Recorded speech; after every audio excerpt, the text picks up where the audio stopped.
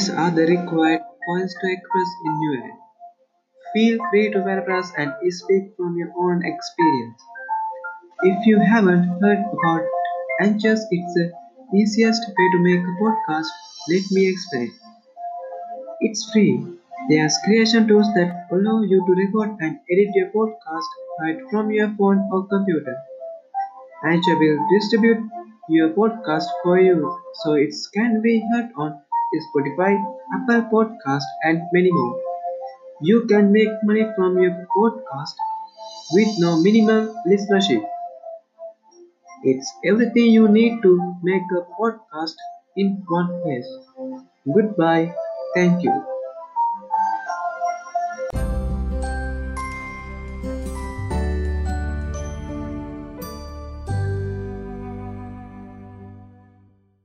It's time for Twit This Week in Tech. Man, do we have a panel. Simone de Rochefort is here from Rocket.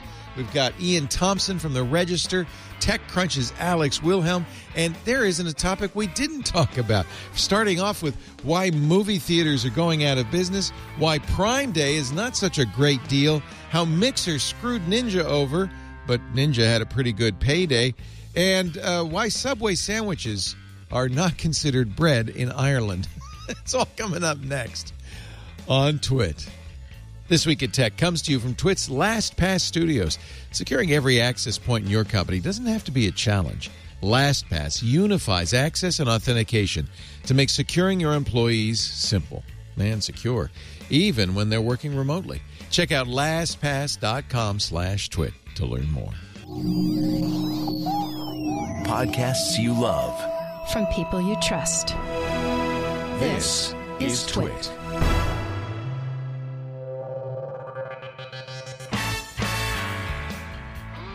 This is Twit, This Week in Tech, episode 791, recorded Sunday, October 4th, 2020. A soupçon of Zuck. This episode of This Week in Tech is brought to you by Manscaped. Get the Manscaped Performance Package. It's the ultimate men's hygiene bundle, and you'll get 20% off plus free shipping when you go to manscaped.com/twit. And by ZipRecruiter. Hiring is challenging, especially with everything else you have to consider today, but there's one place where hiring is simple and fast and smart. That place is ZipRecruiter. Try ZipRecruiter for free at ZipRecruiter.com/twit. ZipRecruiter, the smartest way to hire. And by Mint Mobile. Get your new unlimited wireless plan for just $30 a month. Get the plan shipped to your door for free when you go to mintmobile.com/twit. And by Barracuda. Did you know that 91% of all cyber attacks start with an email? To uncover the threats hiding in your Office 365 account, get a secure and free email threat scan at barracuda.com/twit.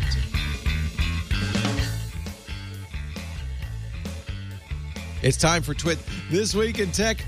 We've got a panel that is on fire. Ladies and gentlemen, welcome. This is the show we talk about the week's tech news. And it's, except for Ian Thompson, it's all a replacement team. We were hoping to have Christine Warren here, but she's not feeling well. But that's okay because of the fires, the smoke. We're all kind of not feeling well these days. But it took two to replace her. So Simone de Rochefort is here, her cohort on the Rocket podcast. It's so good to see you, Simone. We missed you. Thank you for having me back on. Thank you for coming on. And you said, I won't be on the show unless I have backup in the form of Alex Wilhelm from TechCrunch. Hello, Alex. It's great to see you. Alex is still living in my house. The haunting has stopped, I hope. The haunting has stopped, but on the air quality front, Simone and I, being East Coasters, have been sitting relatively pretty. But I have to say, it made me miss the Bay Area more than I think it should. When everyone was suffering a lot, I wish I had been there to suffer with part. Us. Yeah, no, I guess I just felt like I missed it. Really?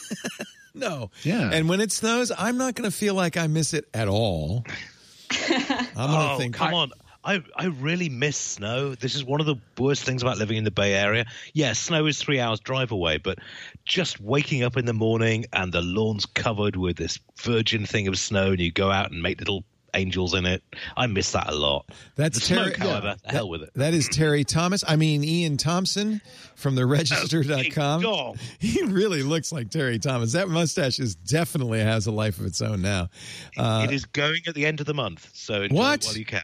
Why? Why? Are you going to grow it again for Movember? You like cutting it off October 31st to regrow it?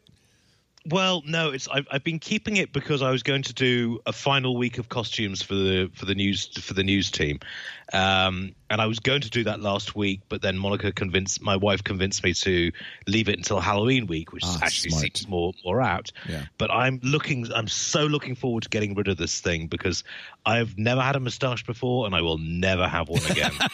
Is it bothering you? Have a little centipede on your lip? Oh, it's just, when you wake up in the morning and you've got really bad hair because you've had a pillow over your head.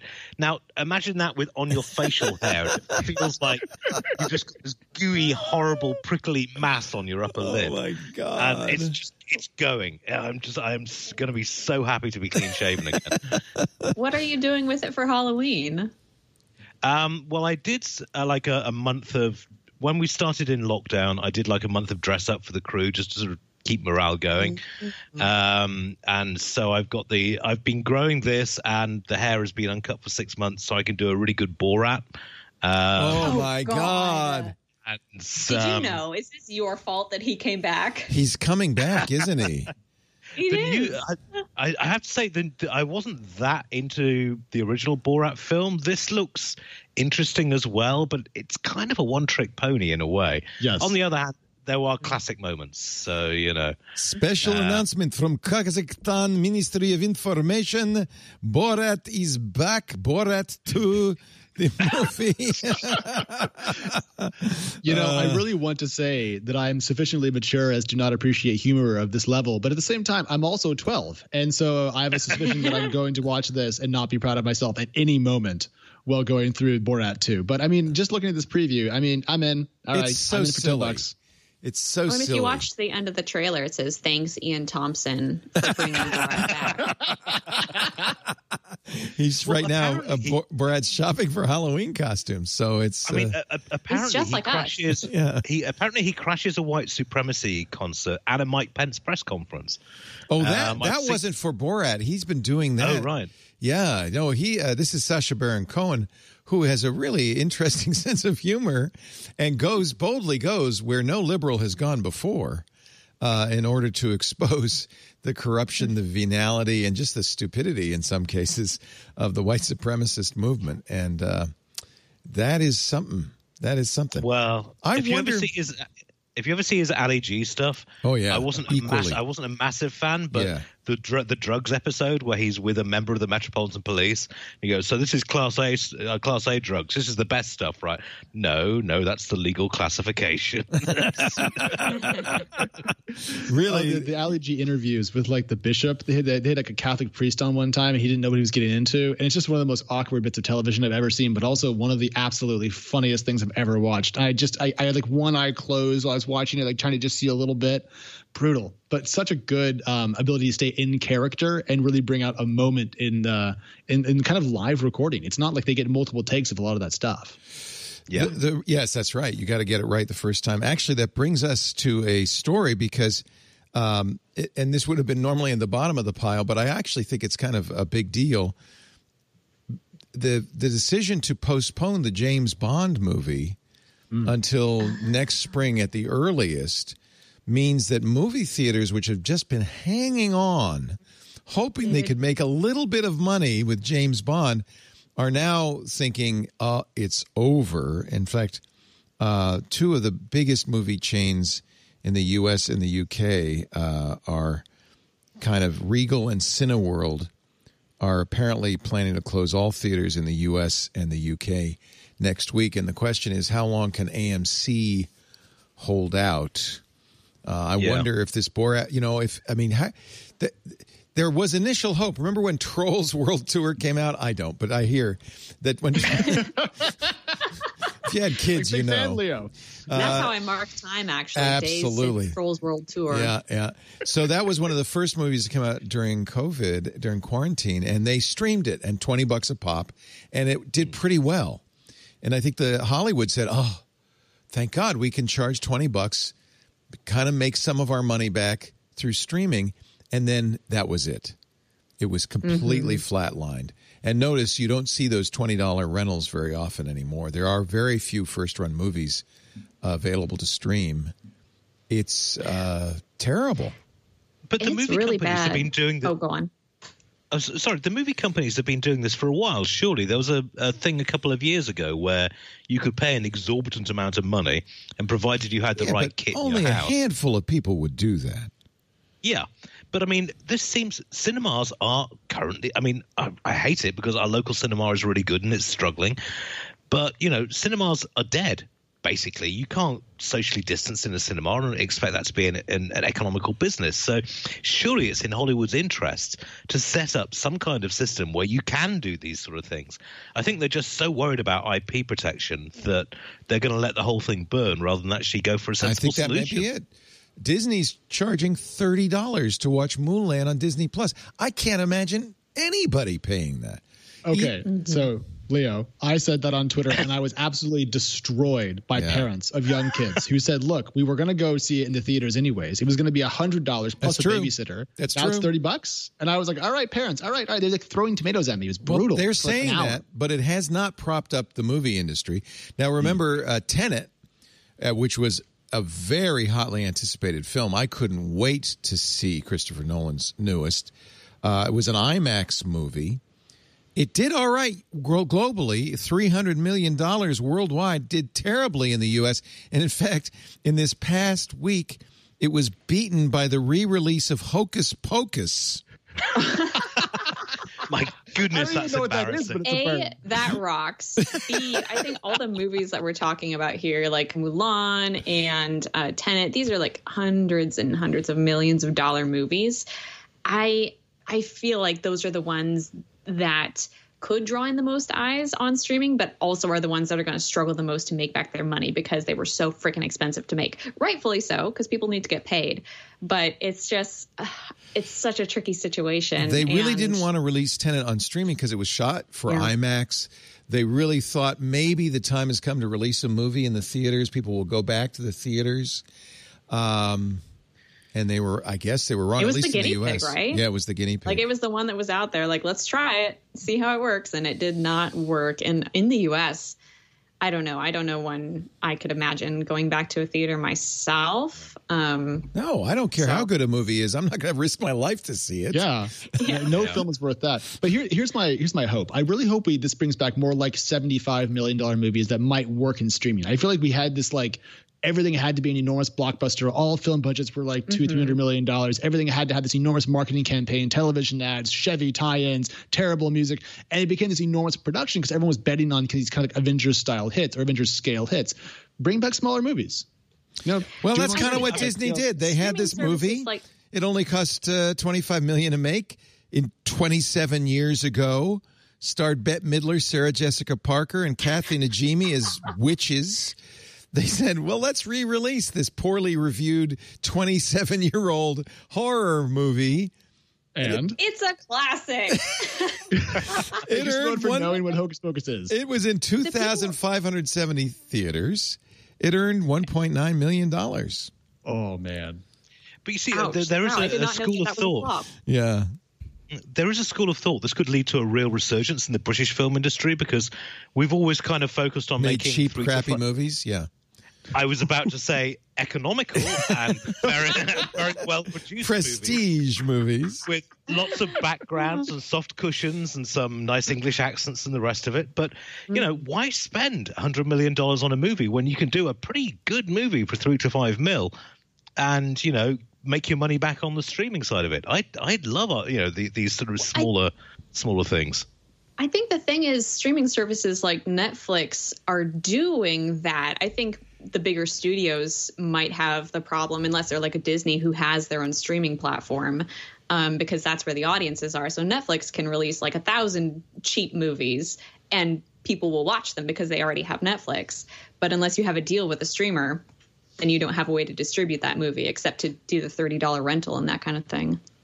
Yeah, I mean, I'm kind of torn. Apple TV, for example, seems to be throwing an awful lot of money at doing these trying to become the next Netflix and throwing all these shows. I got to say, the space one looks quite interesting.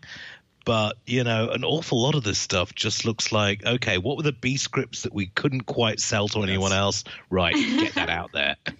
Did you watch, being a British fellow and a fan, I presume, of the beautiful game, have you watched Ted Lasso? I haven't, no. The premise is it's an American football coach, college football coach who was very successful, comes to England to manage a Premier League football club, and hilarity ensues. Yeah, I mean, I love Jason as an actor, but, you know, it just two very different games. I mean, you've got the American side, which is basically runny, kicky, throwy but that's ball. That's the joke, Ian. Of course it's different games. I know, but I'm sorry. It's a completely different mindset. There's funny moments where he says, well, okay, so they're going out in the field. It's a pitch. You call the field a pitch? Yeah, it's called a pitch. Okay. There's all these cultural moments, which actually aren't that funny, but there's a lot of it's, believe it or not, a fairly sweet movie. But Apple has a problem because almost everybody who's watching Apple TV Plus at this point got it for free when they got an iPhone a year ago. Yes. You don't renew that, by the way. I bought an Apple TV a few months ago. You don't get another year. That year's going to run out for most of us November 1st.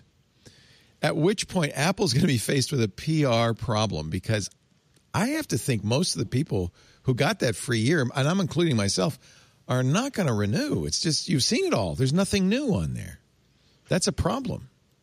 I didn't even that was really bad timing for them because they had their shows. They didn't shows, know about COVID not very a year many ago. shows, and then the pandemic, and now no one can shoot shows. They can't produce. Yeah. Hopefully, they're saying that Succession might start shooting again in New York this fall, and I will physically stand on every bridge at once and keep people out of this city if it means that I can have more Succession. I'm with you, Simone. Let's lock off New York City just to get Brian Cox and company. I got to know what's going to happen, right? I watched one episode of Succession and gave up on it. Oh no, entirely. you can't just watch. I don't know one. what. No. What's the appeal? Slap him. Will you slap him? I'm on my way to Rhode Island right now. I'm sorry. It's like The Wire. Everyone, my wife in particular, is just like, you've got to watch The Wire. You've got to watch The Wire. I watched a couple of episodes. It's like, it's okay, but I'm not about to spend the next 60 hours of my TV watching time covering the entire, it's 6 or 7 series or whatever. No. Simone and I are right. Succession is actually one of the best TV shows ever done, as was The Wire. But you do have to watch the first several episodes of Succession before you really understand how horrible this family is. And a lot of the pleasure of watching Succession is going, oh, my God, they're so horrible. Right, Simone? I agree. It's the family dynamics that are fascinating. Yes. Okay, or you could watch Still Game, seasons 1 through 9 again and enjoy Scottish humor and laugh and enjoy yourself and it's popcorn. You don't have to watch people be terrible. I live in America in 2020. I open the door and the crap tornado spins into the house. The last thing I want to do is stick my head into another bucket of fecal matter. And nothing bad ever happened in Scotland, right? Exactly. All they do is talk about the weather and each other. It's lovely. Ian's actually Scottish. I'll let him defend his land. Are you kidding? Scotland is grim. It's grim. It's not grim. Didn't you see Train Spotting, lad? It's the grim. Come on. It's the grimmest country in the world. I did love that when Trainspotting and Trainspotting 2 was shown over here, they had to have subtitles in. Yeah, because it added an extra feature because the subtitles took out the swear words. So the phrase "Raj C word" got turned into terrible person or something.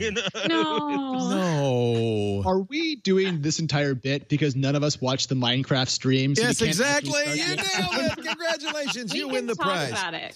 We will talk about it. I'm going to save it for later. We'll talk about it. Okay. Because there were other things that happened. Google, maybe you didn't notice. I wouldn't be surprised if you didn't. It was a very relaxing event. Had a night in on Wednesday. We could talk about that as well. There's some news.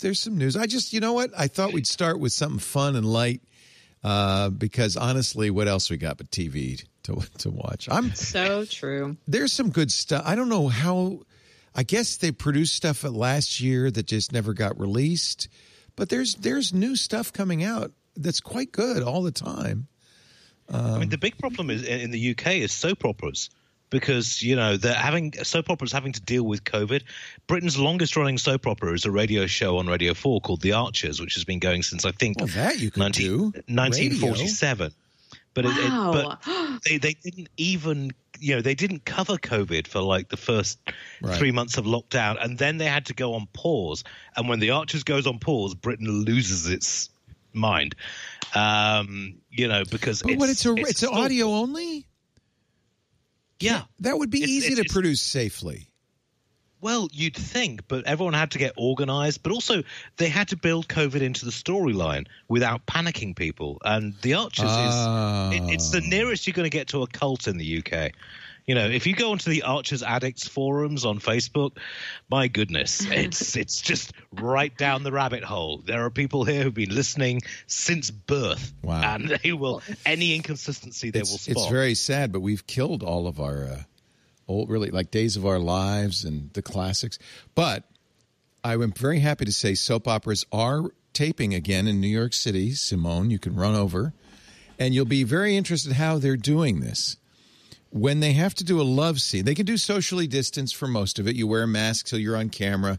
They separate. But there are times, as you know, in soap operas when you have to make out with somebody. What they do is they do a quick cut, and the actor's significant other comes in. They make out with that person, only showing the back of their head or whatever.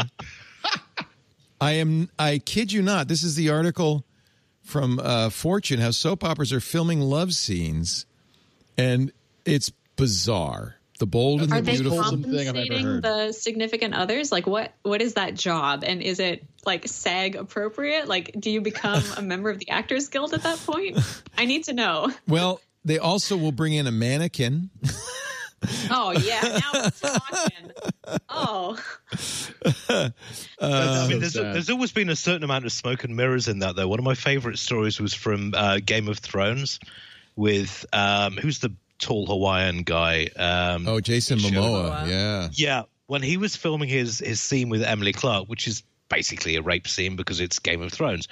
But in order to diffuse the tension, he wore an enormous pink fluffy woolly protector. I read about that. And just to try and raise a smile. But the idea of making out with your significant other on screen, it's a very good point. Do they get SAG benefits? It's just like... Well, let's see. When Bowden's Flo Fulton is kidnapped and chained to a radiator, its co-star Darren Brooks as Wyatt Spencer comes to the rescue. It really called for a big embrace and a kiss. So once she was freed, we stopped tape. Katrina, the actress's husband, came in, and they finished the scene. We see the back of his head, and I think it's very convincing. Because soap operas are known for their photorealism. Oh yeah, I think it's convincing. Anyway, I don't know how we definitely got down a rat hole here. Let me take a break. We will talk about Minecraft. We will talk about. We're waiting. Apple, the other shoe, has not dropped. We know Apple has an iPhone up its sleeve, but when we could talk about that. Google's announcement. Google says it's going to give $1 billion to the publishers. We'll talk a little bit about that. Oh, that's nice of them. And Twitter, by the way, just a little word of warning, you cannot tweet that you hope the president dies from COVID, because it turns out, who knew this, that all this time Twitter has prohibited posts calling for people's harm or death, which must come as quite a shock to your co-host, Brianna Wu, on Rocket. Oh, yeah. And to the squad members and a few other people. I've even gotten death threats on Twitter. I had no idea that was illegal. So I haven't threatened anybody back, though, I'm glad to say. We will come back. TikTok also has had a reprieve, which is a good thing for Fleetwood Mac.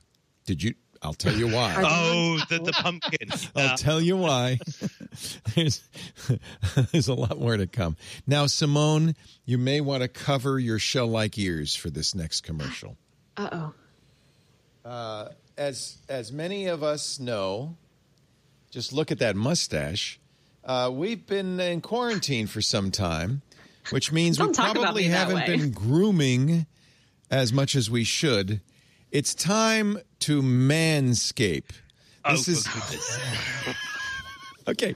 You can all just go away right now. You can all just go away right now. No, I think manscaping is great. This is the Manscaped. I'm holding up for those of you listening. The Manscaped Pure Performance Package, which is a great subscription package. They have something new, though. I'm going to mention the Performance Package because it comes with the Lawnmower 3.0 trimmer, which is honest. What are you laughing at?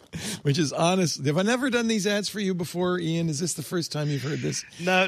Listen, look, we all do manscaping because if you cut the weeds back, the tree looks bigger. So no, go for it. You took the words. Poor Simone. She didn't know. We didn't want. I didn't need to know this about Ian. I'm glad you're all just taking care of this. Yes, you want to. You know what?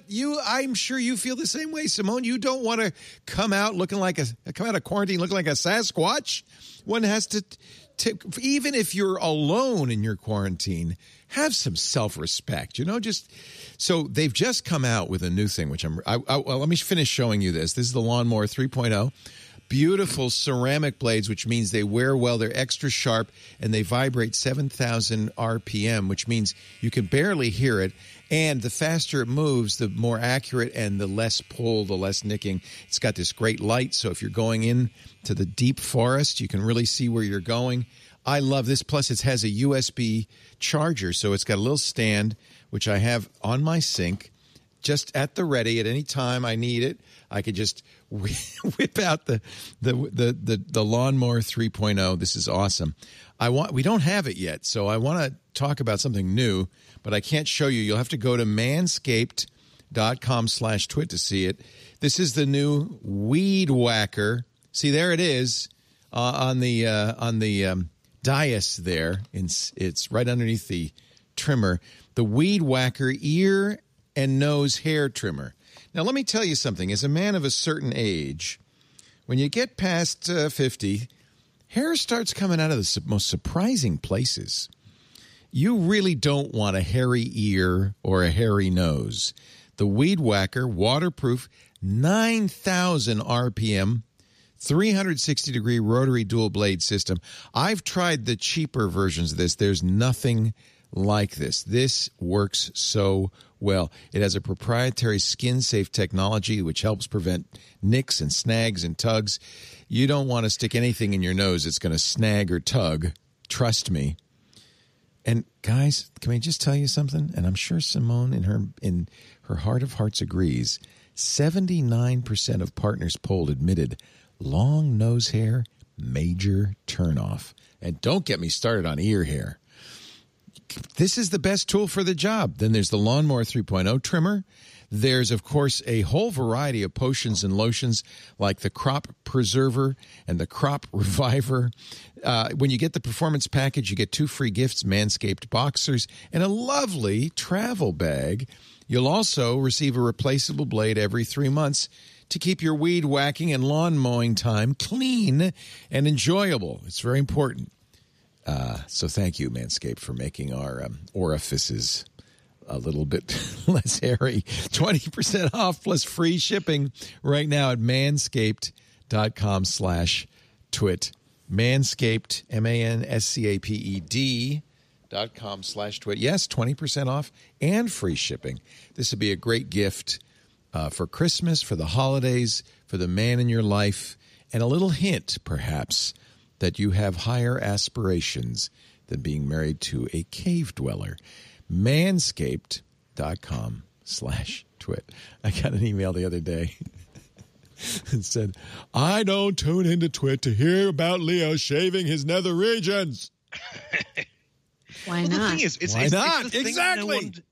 But it's the thing no one tells you about getting older, and it's really irritating. It's just like, I passed my half century last year, and they don't tell you that your hair starts growing in and your ear and nose hair starts growing out. It's nature's little joke, like, cruel little joke. I've never had ear hair before. What is the evolutionary argument for ear hair? There is none. I don't understand that. This has been At Home with Leo on Twitter. TMI. No, I mean, my wife took a certain amount of flack when when we first went up to you, because she doesn't shave her armpits or her legs or anything like that. She doesn't expect me to. Why should I expect her to? But it was just like, she doesn't shave her legs in. It's like, yeah, well, I'm not shaving mine, so why the hell should I expect her to do the same? Yeah. I grew up in the 60s and the 70s, and nobody did. It's just mores. It's what it's what style and fashion tells you. We're 7 months into a pandemic now where no one can leave their homes. So you know what it's I did? that time again. You know what I did Frank? yesterday? Yeah. I felt so bad for my wife. I went out and I bought a foot bath with a heater and a massager. And I said, honey, I don't know how to give you a pedicure, but please put your feet in here. And I gave her a massage and a foot massage. Aww. And she said, don't cut my nails. I said, you cut them. I'll file them. She didn't want me to paint them, but I've offered to. We have to help each other in these difficult times. That's really nice. Aw. Yeah. I love that. Aw. Yeah. Soft-heartedly. I highly recommend it. It was a fun thing to do. We did it. We were outside. It was a nice day. For the first time, fresh air in quite a while. It was kind of nice. It was very relaxing. I enjoyed it too. And we listened to Michael Cohen's book while we did it. Just to set the ambiance right there. Isn't that romantic? Oh, you absolute, Romeo there. I kid you not. We were at the point where he goes, and then the FBI, without knocking, came in my house and took everything. It's like a mob. It's like a mob memoir. It's hysterical. Okay, enough. Although I have to say, I've been waking up every morning for the last couple of days going, who's got it next? Who's next? Who's next? It's been a scary time in Washington, D.C. Well, I mean, it's also we may be coming to this later, but I do have to say that, everyone's just like, oh, I hope so-and-so dies. I hope so-and-so dies. Okay, we'll keep that bad quiet. Juju. Don't say that. That's bad mojo. No one should die. Enough have died from this. I wouldn't wish COVID on my worst enemy, and Trump isn't even on the top 5 of that. So, it's just like... No, I wish him well. I hope he recovers. It's terrifying. And however you feel about the president, it is very scary when, the first inkling that something was going on, a plane spotter who keeps track of all of the air traffic noticed that the 3B Mercury...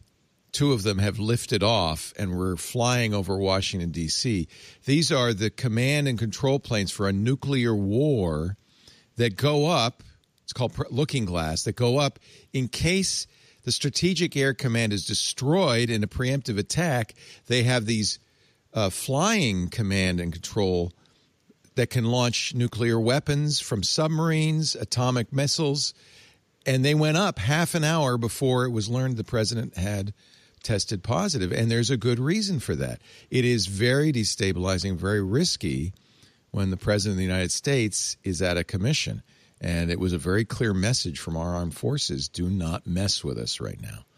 They said it was pre-planned. Yeah, I don't know, of course where we stand on that. They said, right? Of course. Well, yeah, I mean, I'm sure they're in the air all the time for training exercises and something and so forth, but this was of note, and I think not a coincidence it went up 30 minutes before this announcement. Well, I know you love snarky British humour, Leo, so the BBC news quiz at the start for this week was recorded on Thursday night, and they actually opened the show with, "This show was recorded before we heard about President Trump's infection. We hope that he recovers fully and that he gets better. And as a president." Oh, dear me. I'm not going to read the chat room now for like 2 minutes after that one. I'm going to pass on reading chat. Wait, there's chat? Oh, man. Yes, if you go to twit.tv/live or something, there's a chat room. It's okay. I can't read and talk at the same time. We know this. This is only your second time on Twit. I think we generally advise that until your 10th or 11th time, you stay away from the chat room. You have to stay away from the chat room. You have to be acclimated. I find the chat people are 99% of the time wonderful. They're great. Oh, I love them. There are a couple of I'm not going to say the W word because this is a family show, but no, I mean, weirdos. But by and large, Wookiees? Wankers, but close. Nice. Listen, we now have a show got title. The whole thing on ball shaving. We can let's dispense with the formalities. The show title is what is it? Wookiees, Witches, and Wankers. Weirdos, Wookiees, and Wankers, ladies and gentlemen. It could be worse. I should mention military.com said those Looking Glass planes were launched. It was coincidental. Mm-hmm. They were part of pre-planned missions, purely coincidental. Okay, believe what you want. Well, no, it's interesting. The amount of stuff that gets done on this is actually quite shocking when you look into it. It's actually fascinating and somewhat reassuring. Well, yeah. Well, I mean, I did a speaking tour with another guy who's been covering this. I don't know if you know, there's hundreds of millions of dollars worth of $2 bills in a bunker ready for nuclear war. Because after nuclear war, money is going to become essentially worthless because there's going to be so much of it lying around. So they shrink-wrapped about $500 million in $2 bills and put them in a bunker because nobody uses those, and those will become the currency after the apocalypse. They have these planes constantly circling around. There are huge shelters ready to go. What nutjob wrote a paper that convinced the Pentagon to bury $2 bills because those would be the future currency? There's some drunk grad student who's like, bought it. Yeah. I mean, in the 1970s, when they introduced the $2 bill on the understanding that people would want to use it, nobody did. So they had all these $2 bills, which they didn't know what to do with. So they shrink-wrapped them, stored them in storage. You know who would buy those? Steve Wozniak. He used to buy – seriously. He loves $2 bills. He would buy them – apparently, I didn't know this. You can get them from the mint uncut. So he'd buy them in big sheets, like of 100 $2 bills, and then he'd cut them up and bind them into a pad, like 4 bills, like a pad of paper, 4 bills per sheet, and then he would. This is very Woz. He would go into stores. They'd say, "Oh, that'll be $8," and he'd go, "Okay," and he'd tear off a pad and he'd cut out the $2 bills, and he'd say, "Here," and he hoped. He hoped they would freak out and think they were counterfeit because nobody knows there's even a $2 bill. Right. And the fact that he was cutting them with scissors off of a pad, it kind of implies that maybe this is something he bought at Woolworths. He just loved that stuff. That's was in a nutshell. You know who else buried money, though? Pablo Escobar. So maybe we shouldn't be imitating that. The bunches of money. Come on. I mean, just really think it through. Who's going to dig this up? I mean, what is the deal? So, okay, the world. Yeah, who's going to be left to? We have a big nuclear war. Currency's no good anymore. And then you write it on a plaque somewhere. There's $1 million in $2 bills buried here. Dig them up and spread them around. Have a big neon sign that comes up. It's very Fallout 76. It's honestly, bizarre. It's just bizarre. I don't know. All right. I'm going to be dead. I plan to be dead. I live in New York City, so I'm not going to make it out. That's the best reason to live in New York City. You want to be on ground zero if it happens. Die fast. Yeah. You want to. You won't even know. Good pizza. You know, it's that and good pizza. That and pizza, yeah. But you don't want to know, right? You don't want to slow, lingering radiation death for sure. Yes, I do. I want to fight to the end. Maybe I'm just less depressed than I used to be, but I want to survive that. I want to be there. You know, I don't want to be the first one to be vaporized and turned into carbon dust. I want to be the last person with a bone in my hand fighting off the hyenas. I can see you as Snake Plissken with an eye patch. Hell with that. I'm getting a bottle of good scotch, going out into the back garden, getting the ultimate suntan. I'm with Simone. I want to be on ground zero, and it's over and done with, and you don't even know what happened because it happened so fast. It's just you're incinerated. That's the way. And what you don't want to be is like in a small town like Petaluma when all the big cities are destroyed, and now we got to figure out where the $2 bills are buried. That's the last thing I want. Well, I would say just for viewers, if you don't want to get depressed, don't watch a British documentary called Threads, which was based on actual war plans done in 1984. It's kind of like I think the American version was The Day After, but that was kind of a Disney-fied version. Threads was when I was slightly more young, brutal. and I don't. Maybe this was a morbid streak of mine, but I read all like On the Beach, the classic. Remember that? They're in Australia. Neville Shute. Yeah, man. I'm an official member of the Neville Shute fan club. That was a great novel.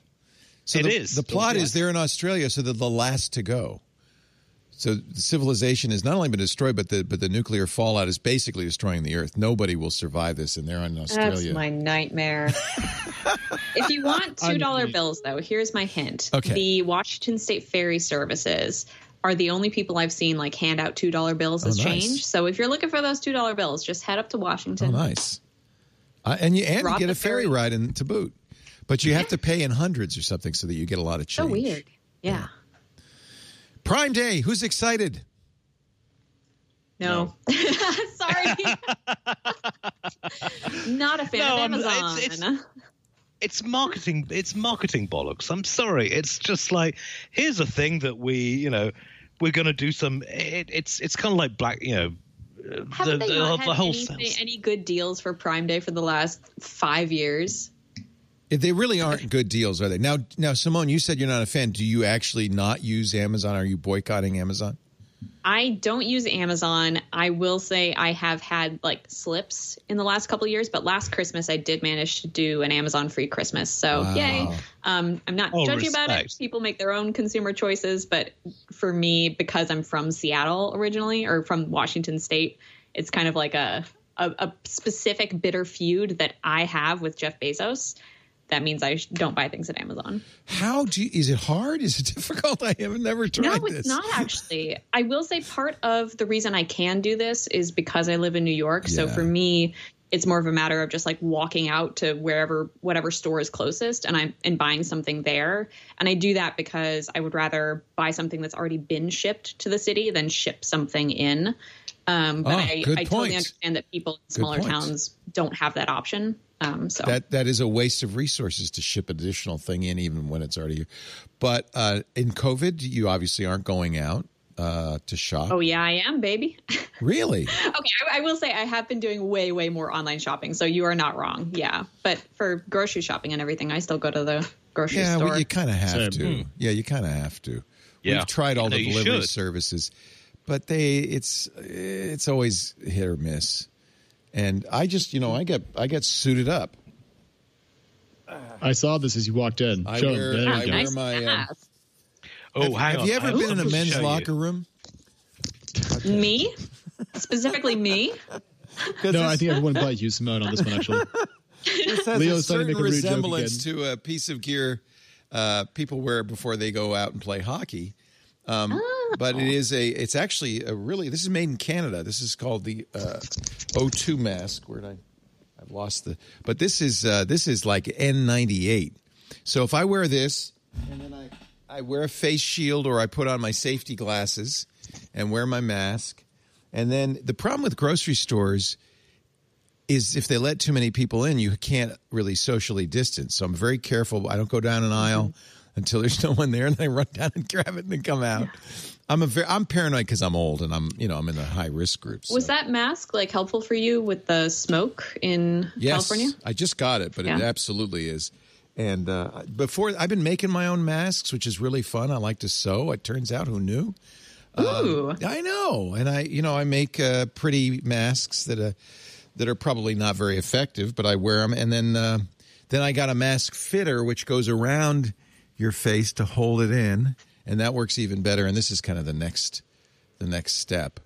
But if I'm going to go out to like a store, I want to take every precaution. I don't want to. I'm very nervous. For sure. Yeah. I do not want to get this thing. Well, right. I've just got my new mask in, and I've gone full meme. Oh, I love it. What do they call this? The fire dog? The dog who's sitting in. This is fine, dog. Yeah, I love it. That's a good mask. Got to be done. I want to go back to Prime Day because I have a beef with it that I want to bring up before I forget about it, which is they call it Prime Day, and then it's 2 days. Prime Days. Should be Prime Days. Well, just like how Black Friday's a month now. Mm-hmm. Sorry, I'm putting on my mask. Oh, let me see. Oh, that's cute. Now, is that intentionally mashing your frock? No, it is not. But it is my nicest mask. It's really cute. Yeah. You didn't make that, though. Did you buy it? I bought it on Etsy. Yeah. Knitted for Charm, I think, is the store. Etsy has a lot of great masks. Yeah. But I mean, coming back to Prime Day, I've got my big beef with that, and also Black Friday and the rest of it, is that tech companies are making downgraded kit to sell on sale just for these days. Is that true? So Prime Day, you might be thinking you're buying the full quality version of something that's intentionally cheesier. Like what? You're getting something with a – well, okay, for example, I bought a laptop a couple of years ago on Black Friday, and then I checked with the spec back from a month ago. They downgraded the spec. They were building basically obsolescent parts into a laptop, selling it cheap. And this apparently is something which is quite common. And I've been trying to do some digging into this, but it seems that an awful lot of the electronics devices that we're dealing with on these kind of sales days are specifically designed for the sales days to keep profit margins up. So it's really worth giving you cheap stuff, Ian. They're not going to be like, oh, you know what? Let's just make less money today. Let's just give everyone a deal. No, that's not how capitalism works. Of course they're screwing you. Damn it. It's called that reminds a sale. Me of last year. It's not the same thing because I don't think they did it like intentionally to be obsolete. But the Nintendo Switches that were on sale for Black Friday last year were not the new battery model that had just come out. It was the older model that they were just like, let's get that off the shelf. Let's just get them out of here. But it wasn't necessarily totally clear for your average person buying a Switch on Black Friday. So it sounds like Black Friday and Prime Day are the worst times to try to buy stuff instead of the best times. Is that fair? Yes. Oh, yeah. I think so. Wow. All right. Yeah. I've learned something today. And Simone, if you won't buy at Amazon online, would you buy at Walmart? Oh, I try not to, but I've done that. I've done it. So that's part of the problem I have is I acknowledge the problem with Amazon, but I don't feel like Walmart's any better. They're not. I mean, that's the thing is that with ethical consumerism, there's really not a perfect solution. That's an oxymoron. Their compromises. Ethical consumerism. It doesn't. Yeah, I think everyone just has to pick their own battles and fight their own battles, and that's at the end of the day all you can do. Because I'm not going to hurt Amazon. They're not like, no, we got to get Simone on our platform. It's so frustrating. It's it's just a choice. No, I mean, I'm with you. I've boycotted Amazon for many years because I like to buy local, buy small, and the rest of it. But there are some things I can't get elsewhere. Try buying Captain tape anywhere else other than Amazon, and you're onto a loser. We talked last week about Sidewalk. We've been talking about it all week. This was the network Amazon announced a while ago, but finally kind of rolled out at their event last week. This is the mesh network Amazon wants to create it's really a Ring product, I guess, which is also Amazon. The idea is a low band, it's called LoRa network that can go 2 to 5 miles with the transmitters, but everybody who has a Ring device or an Amazon Echo can be a hub and continue to spread that out around the neighborhood, ultimately putting a mesh over the entire neighborhood that can be used for geolocating. Their first product they announced was a mailbox sensor, but they said you'll never lose your dog again because we'll know exactly where your dog is in the mesh at all times. I imagine Amazon also intends to put this in their delivery trucks. Maybe even it's probably too expensive to put in packages because you need a transmitter, but this could be hugely valuable for Amazon's logistics as well. If you don't trust Amazon, how do you feel about the idea of an Amazon kind of wiring with? You don't have to do anything. It's not up to you. Wiring your neighborhood. Okay, so Leo, whenever I'm with my in-laws, I go around to the rooms that I'm in and I unplug all the Echoes and Dots because I don't trust them, and all the Google Homes as well. Because my father-in-law likes technology, so there's a lot of gadgets. You. Alex has been here. He's stuck with me for life. I support you. Our 17-year-old, he'll be 18 in about a month, goes around putting all the Amazon devices and the Google devices with the cameras face down. He just goes around the house because he doesn't want to be spied on, and he turns off the Nest camera when he goes out on the deck. And it's I don't want to live in a Con. No, I mean, I think. I mean, I refuse to have any of those devices in the house because I don't see the cost benefit analysis. God, I'm just here with a bunch of Luddites. How can you be in a technology podcast?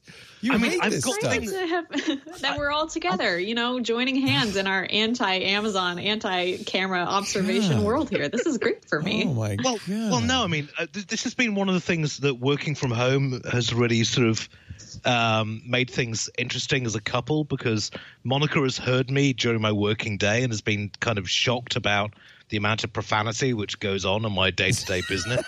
I don't want Google. He works for the Register, of course. Well, no, I mean, I don't want Amazon or Google, anyone else listening in to me shouting and screaming at people. Okay, let me ask you, what do you guys do about this? Your cell phone. It's got a microphone, 2 or 3 cameras. It's got GPS, and it's always on the internet. What do you do about that? Well, that's the thing. I've already got a spy in my home. It's my iPhone. Well, you might as well get everything else. No, that's not how spies work. Alex, when you turn off your in-laws, all of their devices, do you also put your phone in a lead-lined box?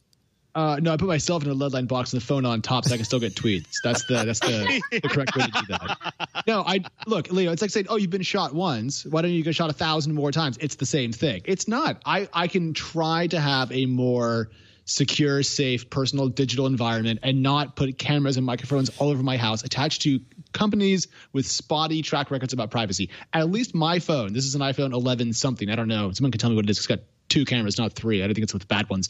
But like Apple actually has a reasonable history with privacy because they're not an advertising company. Amazon and Google are huge advertising companies. I don't trust them. I don't. Yeah. I mean, all it takes is about half an hour of work. You can lock down. I mean, I'm a Pixel user. Nexus before that. I'm sold on Android. That's fine. But all it takes is half an hour of work. You can lock this stuff down. You can turn off the microphone. You can activate it with a simple button push. But I don't want a phone that's listening in on me the whole time. And Google is making it purposely difficult to do that. But that's their business. It's my business to get in their way. Compare and contrast you 3 with me. I turn on all beacons, everything. It's all on. The network's on. Everything's on. Am I like somehow, is my life worse because of that? Has anything gone on? I've been doing this my whole life. I sit on camera 20 hours a week. I show my home address. I show your home address. I don't. I'm still slightly mad about that. I'm so sorry. I apologize. I forget sometimes that people care. I don't feel like I'm suffering because of that. The police haven't come and dragged me off. I'm not in Amazon prison. I don't get more ads than you do. But why give it up for free? It's like this stuff is valuable. If they're willing to pay me for this stuff, fine. But why give it up for free? Why not? Also, it's precedent setting. I think it is a slippery slope because when Apple introduced Face ID to the iPhone, I was very against it. I was determined not to get the phone with the Face ID. I love Touch ID so much. And then I did get it. And I was like, okay, well, I'll turn it off when I go through airports. I'll be really careful. And lo and behold, I don't do that anymore. I'm very complacent with Face ID. And I think similarly, the more that we allow tech companies to encroach on our privacy, the more we'll just be like, oh, well, nothing bad has happened yet. I guess it must be okay. And that's how you get it. But what's going to happen? Damn right. Is Jeff Bezos going to come to my house and force feed me Amazon products? I mean, we have Amazon selling data to police departments and selling Face ID technology to the military. We have a situation that could, with bad actors, get completely out of control. I would submit, I agree totally. If we have a situation like that, we have so much of a bigger problem than just the fact that you've got a lot of data online. If you've got a government that is at this point going to start dragging people off, we're in much deeper trouble. And there are much more proximate ways they can grab you, including just taking you off the streets. No, I don't think it's that serious. They're not going to be dragging people off the streets. They're going to be saying, someone will have a quiet word with you and say, look, we just happen to notice that you were those websites and the rest of that. Maybe you might like to tone down your criticism of certain things. When that happens, I will be the first to let you know. Also, one more nuance to this is like I want to have kids, and I want them to be able to choose for themselves how much of their data is collected. And I'm going to be too late for my children, unfortunately. And that's when I agree with you. Like 100%. I wish I had shielded my children better. Well, I've got to say, I feel phenomenally lucky to have grown through my teens and 20s in a time when digital photography was not available, because my reputation would be trashed right now. Some of the pictures that could have been taken in those years, and now it's all online. Everyone is sticking the stuff online, and we're either going to have to come to a point where you understand. What I hope is that we'll come to a point where people will accept everyone is imperfect and the rest of it, because there's always evidence online. But I fear in the current puritanical streak of things, and it'll be used against people. Yes, absolutely. I mean, like all the pictures on Getty of me are from when I weighed like 50 pounds more and I look terrible, and I can't get rid of them somehow. So like I'm just stuck with all these fat pics. Poor of me Alex. Thank you. What? Thank you. It's terrible. terrible. What? Sometime you're going to say all the pictures on Getty of a younger me, and then you're going to be happy. Yeah, With your 3 foot long ear hair, you'll look back fondly on those pictures. No, so I bought a landscaper, lawnmower, weed whacker, whatever it was. Good. See, good. See, that ad worked. I take it then you are not going to use your palm print to go into the Amazon Go store. And by the way, it's not just Amazon Go. They want to sell this to retailers everywhere. This is the new technology Amazon's proposing. Yeah, let's give that to them, because they'd never have used that at all. But wait. So Apple's very clear stated policy with biometrics, fingerprint and face, is it never leaves the device, right? It's stored on – well, you may not believe it. I kind of do, because there's no reason for them to save it. They stored in the secure enclave. There is a hash that's sent that is not reversible. It's not used – can't be used to identify you. But – Amazon says, to make sure it's safe, we encrypt the data and upload it to our servers. So they're making a virtue out of doing exactly the opposite of what Apple does. No, I mean, there's the rub. It's kind of like, let's give you this biometric data. We won't abuse it, honestly, but, and by the way, we're just uploading it to our servers. But trust us on this one. Yeah, it's encrypted. We'd sure just like to have it. We'd sure just like to get you slowly accustomed to giving it to us and create this system where it's so convenient, where you can just pay with your hand. That can't go wrong, ever. To be fair, they probably don't need your hand. They could do face recognition anyway, right? Oh, yeah, they already have that. Yeah. But, yeah, I mean, it's boiling the frog, though, I mean, right. which admittedly is a bad excuse, because the experiment didn't work that way, but it is a good example, they're getting us used to it. My niece, for example, is 22. She has no problems at all in posting sharing all kinds of personal information. You try and say, look, this isn't the way it needs to be, but maybe I'm just an old fart, but I just think, the younger generation is getting seduced into this, and it's not a thing that you can roll back easily.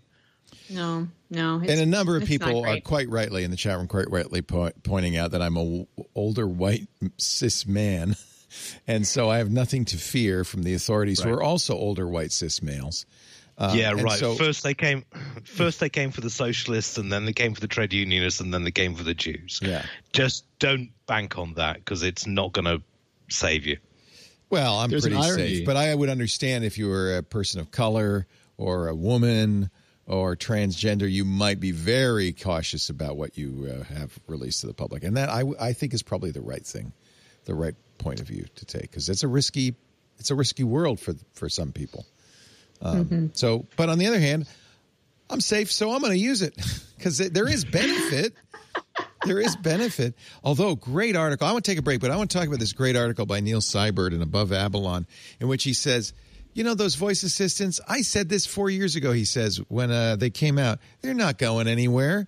And I was right. It's the Apple Watch that's the big winner. We'll get to that in just a second. We've got the fabulous Simone de Rochefort here from Rocket. She's a video producer at Polygon.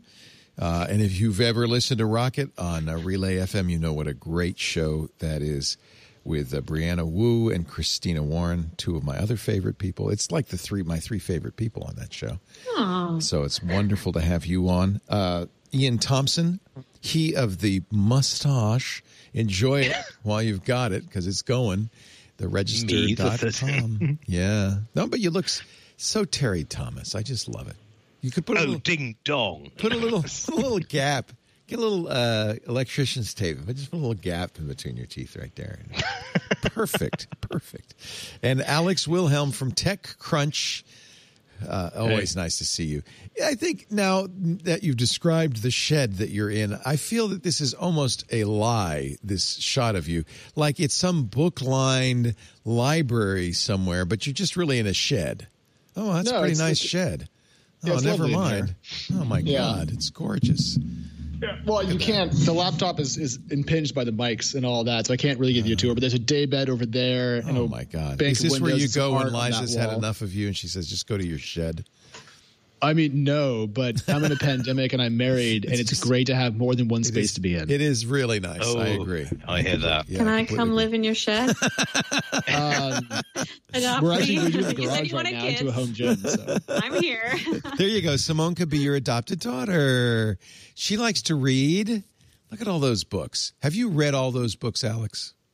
No. So I've read basically from here over is my section, and then Liza's medical school books are over there. Oh, yeah. And you don't need to read those. So it's 90% of our books in one set of built-in, so they're not really all beautiful. mine. That's beautiful. Yeah, great to have the three of you. Well, the first time I did a photo with a bookshelf behind me, I had a younger reader just like, there's no way you've read all those books. It's like, yeah, that's what we did pre-internet. It's like we had to buy paper. Actually, I just read this, the ebook loans to libraries. There's a couple of programs like Hoopla that allow you, if you have a library card, to take out an ebook up 52% this year. Like it's suddenly got, which is great. Isn't that good news? People are reading. And because they don't want to go to the library, they don't want to hold a physical book, they're taking advantage of it. There's great audiobooks, too, from your local library. But libraries are great for that sort of thing. Yeah. I've never understood why libraries are so dissed in the United States. Because, I mean, they have ebooks, they have audiobooks. Hell, you can even go into them in pre-COVID days and get some great stuff. Libraries are an absolutely essential public resource. Use these things. Yeah, I have to say, reading this article about this, Arian Marshall in Wired, I was a little disappointed. Apparently, if a library buys a physical book, I presume they pay the normal price and they can lend it out as long as that book doesn't fall into pieces, right? But with digital books, the publishers charge them a hefty fee. The average is $40, and then severely limit how many times they can lend it. Sometimes it's only 26 times or 52 times. Sometimes it says for 2 years. So it's not as economical for a library to buy these ebooks.